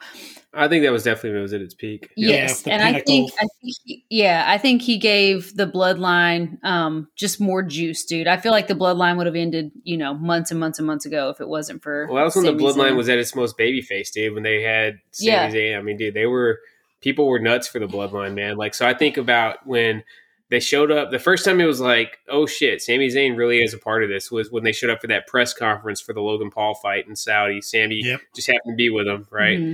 And then obviously as the Survivor Series, man, when Jay finally accepted Sami, like that was just an all-time moment, dude. Like that was so freaking cool. Yeah, and because I feel like with just the actual bloodline, there was only so far they would have been able to go, and so many like different webs they would have been able to weave. But Sami just brought in a whole new flavor and was able to just shake things up in a way that without him, I feel like it just wouldn't be the same storyline. He definitely took it to a whole other level. Into the rest of the family's credit, for the most part, they've kept it at that level since he left, but it elevated it big time. It became like, I felt like it really became this thing that just dominated the entire WWE landscape when he became a part of it. Whereas before, it seemed like it was kind of just like the number one story on SmackDown for a long time. And dude, to Roman's credit, we talked about how, Jay, like the crowd was at a fever pitch, dude. Like, the roof would have just blown off the place if somebody would have beat, or he would have beat Roman, dude. And he had that same effect on freaking Sami Zayn. You know what I mean? Like, obviously he had the same effect on Cody, but Cody kind of had his own momentum coming in. But a guy like Sami Zayn and a guy like Jey Uso that had no business being in like that position, and having that much fan support. Like, I feel like, the common denominator there is Roman. Dude. Yeah, So, assuming that they end up sticking the landing on this storyline, you really got to give, a standing ovation for WWE's creative team for having the patience. Because it's been 4 times now, dude. They had it with Drew at Clash at the Castle, Sami at Elimination Chamber, Cody at WrestleMania, and Jey Uso at SummerSlam, where you had somebody white hot that the crowd fully supported. Because that's the hardest thing to do in modern wrestling, dude. Like, it's almost impossible in the post-Attitude Era to book a babyface that the fans want to get behind, man. That's so difficult. And they've done it 4 times, and all 4 times they've said, nope, Roman wins. Like you said earlier, hopefully, our confidence isn't being given in bad faith and they actually pay this thing off, because it'll be a shame if they don't, because you've already had 4 opportunities to pass the belt to somebody else. True. And, at the end of the day, if for whatever reason they don't stick the landing, dude, it's not going to sour me on everything that has been the bloodline. I feel like wrestling fans are just prepared to, if for whatever reason they fumbled this whole thing with Jimmy, they're prepared to be like, oh God, this is so stupid and yada yada. But like, dude, let's just take a step back and just think about how awesome this last couple of years have been with the bloodline and how incredible this run has been and how historic this run has been. And even if creative, freaking fumbles at the finish line, dude, like I feel like it's still fucking awesome, I feel you. You're right on what you're saying, but I got scars that still run deep from the Sting storyline in 96, 97, where, I mean, that's probably my favorite wrestling angle ever. And they completely fucked up the ending to that with that horrible finish of Starrcade 97. But that wasn't all. But I feel like that's an exception, dude. Like that's an all timer of just an absolute just right. But flub, when the story that comes ahead of it is built up to that peak, it puts that much more weight on the ending. So like I said, I don't know, my red flags are up, man. If they could end up screwing this thing up. I hope I'm wrong. Triple H has been pretty good for the most part. I don't know. What do you guys say right now? Let's just we'll close out the conversation this week with a gut check. Yes or no?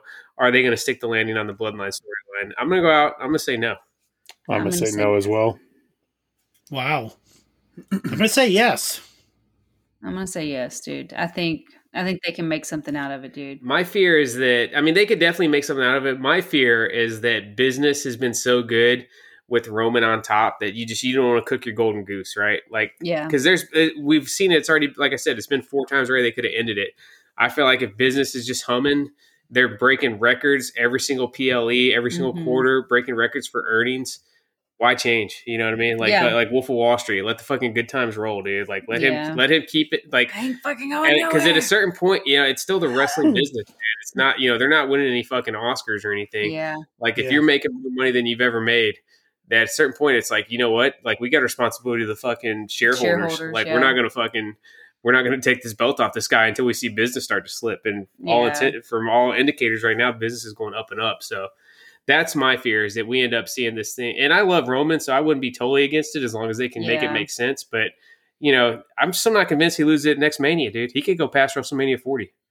That would be insane, dude. It was insane for him to go past the last WrestleMania, dude. Yeah, true. It was insane last Mania, dude. Like, I remember fucking me and Jordan going to make a fucking beer run right before night 2.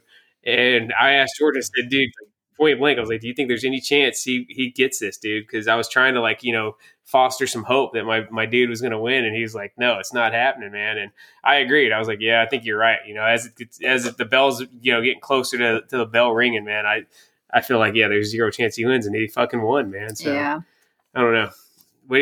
What do you think, Jordan? How could they land this plane with all the amount of effort they put into the storyline so far? So like. For me, we had talked about this so many times. It should have ended with Jay. I felt like that was the right ending. Yeah, it's full circle. I don't think there's going to be a proper ending at this point. I think we're building towards him wrestling Cody again at WrestleMania. And I mean, dude, there is a way, but for the purposes of this conversation, there is no way that they can have Cody drop to him 2 years in a row. Like, I just don't know what message that sends at that point. You do that without killing Cody, and even if Cody does win, it'll almost feel like a letdown after he lost last year. You know what I mean? Yeah. It's like, okay, of course he won the second time, right? Mm-hmm. I mean, dude, like storyline sense, like in my brain, like the history of wrestling of Roman Reigns. The most sense is Seth Rollins taking the belt off of him because he's the only guy he has not beat. Like in my brain, that makes the most sense. But do I think that's actually what's going to happen? No. I do feel like we're going to eventually get the 4-way, the Bloodline 4-way, and I feel like it needs to happen. If they completely take Jimmy and Jay out of the Bloodline and this is the last of Jimmy or Jay in a Bloodline storyline, I'm going to hate it really bad. Like if this is all just building towards Jimmy and Jay wrestling at WrestleMania and they're not involved in Bloodline at all anymore, and it's just Roman Solo and Paul Heyman, I really hope Roman takes 4 months off. Honestly, I feel like they're going to kill that story. Honestly, Paul Heyman said at the SummerSlam press conference after the show, he said they're only in the bottom of the third inning with this storyline right now. Dude, there's no fucking way he's keeping the belt another 6 years. There's just he'd have to go 4 years to break Bruno's record for the longest reign of all time. 4 more years. I just don't, dude. I don't think 27 discussing who's he going to lose the belt to. I just don't think that. I don't know, man. I get could. what.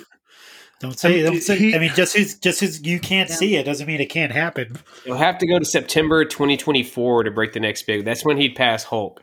He'd pass Hulk September of next year, and then he'd just have Bob Backlund and Bruno left in front of him. But dude, at what point does it lose too much steam and like people just stop watching because That's what I was saying. I think it's going to end up being a business decision more than a creative decision. I think so. Yeah, because creatively, he already dropped it, right? Like, there's no reason Drew.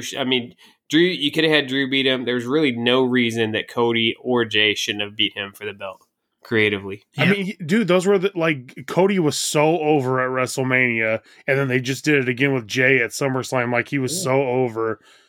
Dude, the fucking Jimmy thing just pisses me off more and more every time I think about it. It really does. Like, every time I rehash that moment in my memory, like, I legitimately thought he was about to lose until Jimmy pulled him out. Like, we already said it's on site, bro. We're jumping Jimmy Uso's ass if we see him out somewhere, bro. Yeah. If we see fucking Jimmy Uso out somewhere, we're fucking molly-whopping his ass, dude. God, dude. It's just, I mean, we're rehashing SummerSlam again, and it's just SummerSlam and WrestleMania. Like, I thought it was a bad move at both of them, and like looking back now, like, dude, he should have lost to Jay. Even if Seth said, even if it was only, I don't even care if it was a week and he loses it on SmackDown Roman this week. Roman week. Get it back at Payback, dude. You already got an event called Payback. The whole fucking concept of it set up for Roman to win the belt back, dude. Like, yeah. But give us the fucking the payoff. Give us that moment. That was the payoff, dude. That was the payoff of the entire Bloodline storyline. I know. Like, nobody else in the Solo is not taking the belt off Roman. There's just, it's not fucking happening. It's Cody or Seth. That's the only two logical explanations. Gunther is like a horse that's like 8 lengths back that could possibly do it, but dude, Gunther's still got no skin in the game, dude. I can't see a way how you get Gunther and Roman like involved like that. Seth already has this crazy story with him, and then Cody's got Mania last year. You got to think there's rumors of like adding new members to the bloodline, like from the actual family. The guys that are like in MLW and all those other. So it's like, and then they can also we still haven't seen any of the elders show up on TV yet. Like, we haven't seen Rikishi, we haven't seen Alpha Asika yet on TV since that last time. So there's still, time for them to show up on TV and you get them involved. So, I mean, I believe Paul Heyman. It definitely is. I think there's way more storytelling to go. I just don't think our brains can see it. I know. We don't have the creative capacity to look that far ahead, and we're looking at it. I think Seth said, like, we're not looking at it in a business sense. We're looking at a mark sense of story. So it has to be business, because there's like Seth already said, there's no reason, because dude, the moment that it would have created when any of the guys that we mentioned, it would have beat Roman, like, it would have been monumental, dude. It would have been like in the highlight clips for years and years and years. Opening, and now forever opening. Exactly. It's like, dude, there's no, like, unless there's just freaking making money hand over fist, there's no reason. But then you got to plan what happens next.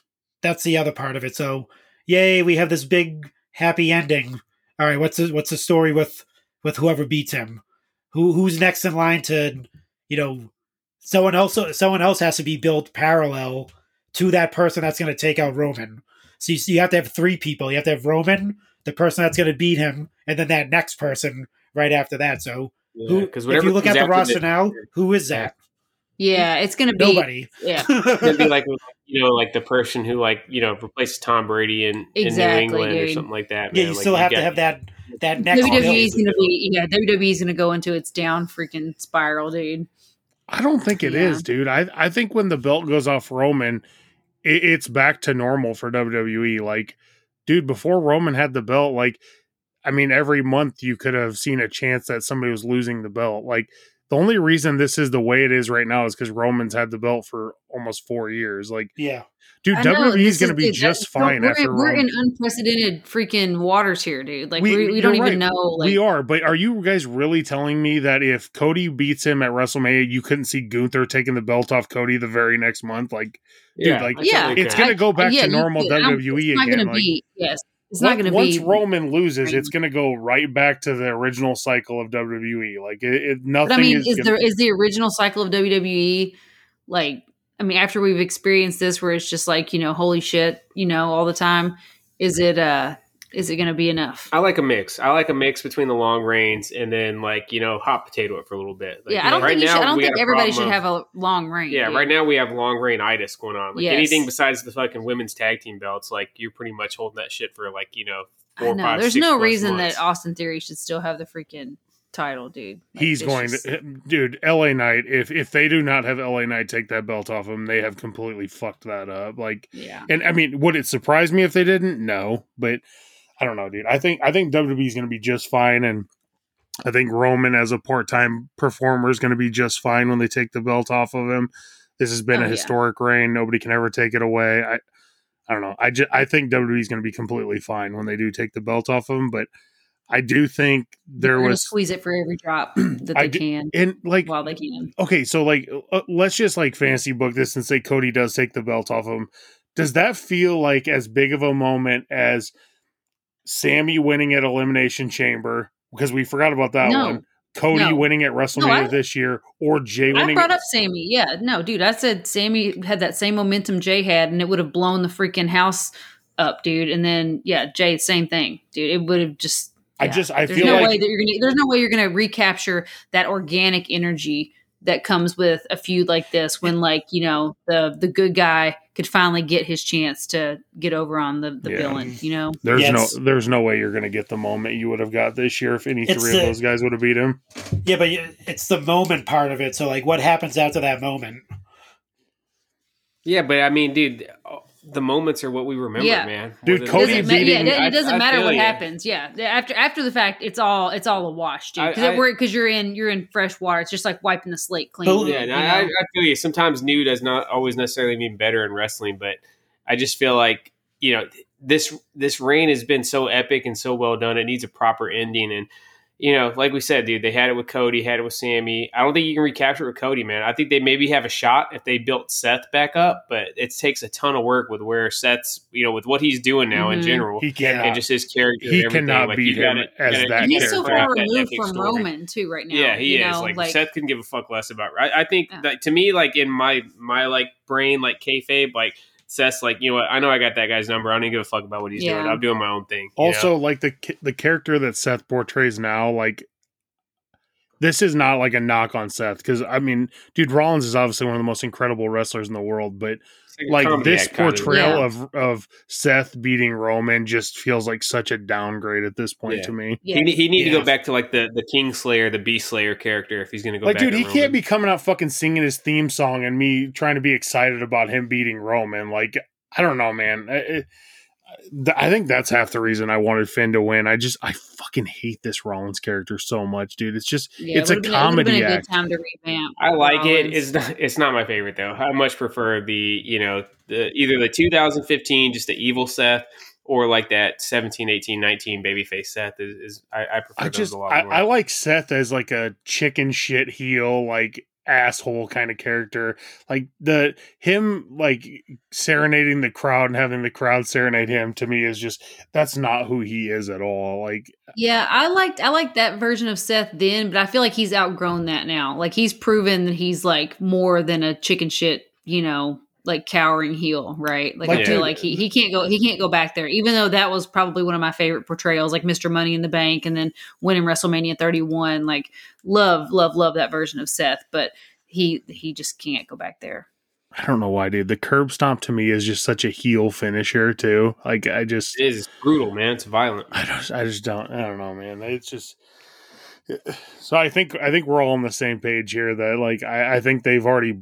I mean, Sheena and Marco still have hope, but I think me and Seth are on the same page on I feel like they've already missed. I've been let down on so many times. I'm always hopeful, dude. Game of Thrones let me down. Dexter let me down. All these things that I hang on to for way too. The ending long, is always dude. the worst, dude. Sopranos. The ending is always the worst, dude, because it's like they get themselves in these like uber complicated, like overplayed situations, and there's just really no. They they overthought it again. Like there was 3 chances to make it right. They've set up a handful of perfect endings already, and it's just like how many maybe they can do it again, but it's going to take a hell of a story with Cody if that's where we're going for WrestleMania 40. All right, so that wraps up. Sorry for leading us on, a 20-minute Bloodline deep dive there at the end. I thought we were going to just do a quick no, but I mean, it is compelling, dude. Love it or hate it, it's definitely the most compelling thing we've had in wrestling in a long time. Want to remind you guys, check out our Pod Foundation brethren, Turnbuckle Tavern, The Extra Cooler Show, and Coming Down the Aisle everywhere you find podcasts. Sheena, remind the listeners where they can find you on social media. Find me on Instagram at Chick Foley, Marco running the Twitter machine at Chick Foley Show. Join all the fun in our Facebook group at chickfoley.com. And I am back in the hot seat for trivia. So Sheena, hit me with your best shot. I don't even want to ask you this question because it's like right in your freaking... Nice. I love it. Bring it on. Right in your wheelhouse. So at the September 1995, in your house, who was Bam Bam Bigelow's opponent? Dude, I do not know that. Whoa. Oh, no. What? September 95, in your house. Bam Bam Bigelow would have been fighting... What? I'll say Psycho Sid. Who was it? Wow. British Bulldog. Damn, the brand new heel British Bulldog. Yeah, Man. we just talked about the freaking British Bulldog. We hadn't talked about Bulldog on this podcast in months, dude. Yeah. Bulldog came up tonight. I thought he was still feuding with the corporation at that time. Dang. All right, well, this is unprecedented. Wow, I know. This is like one and done for Seth. That match is a total freaking blind spot for me, man, because Bulldog was in the main event that night. I forgot about Bulldog pulling double duty. That was the triple header main event with Sean and HBK against, supposed to be Owen and Yoko, but ended up being Bulldog and Yoko. So. This is like when Jay Penn Roman right now. Nice. All right, Shane, hit us this was my moment. Hit us with some closing thoughts. Man. Take care of your gut, ferment your milk.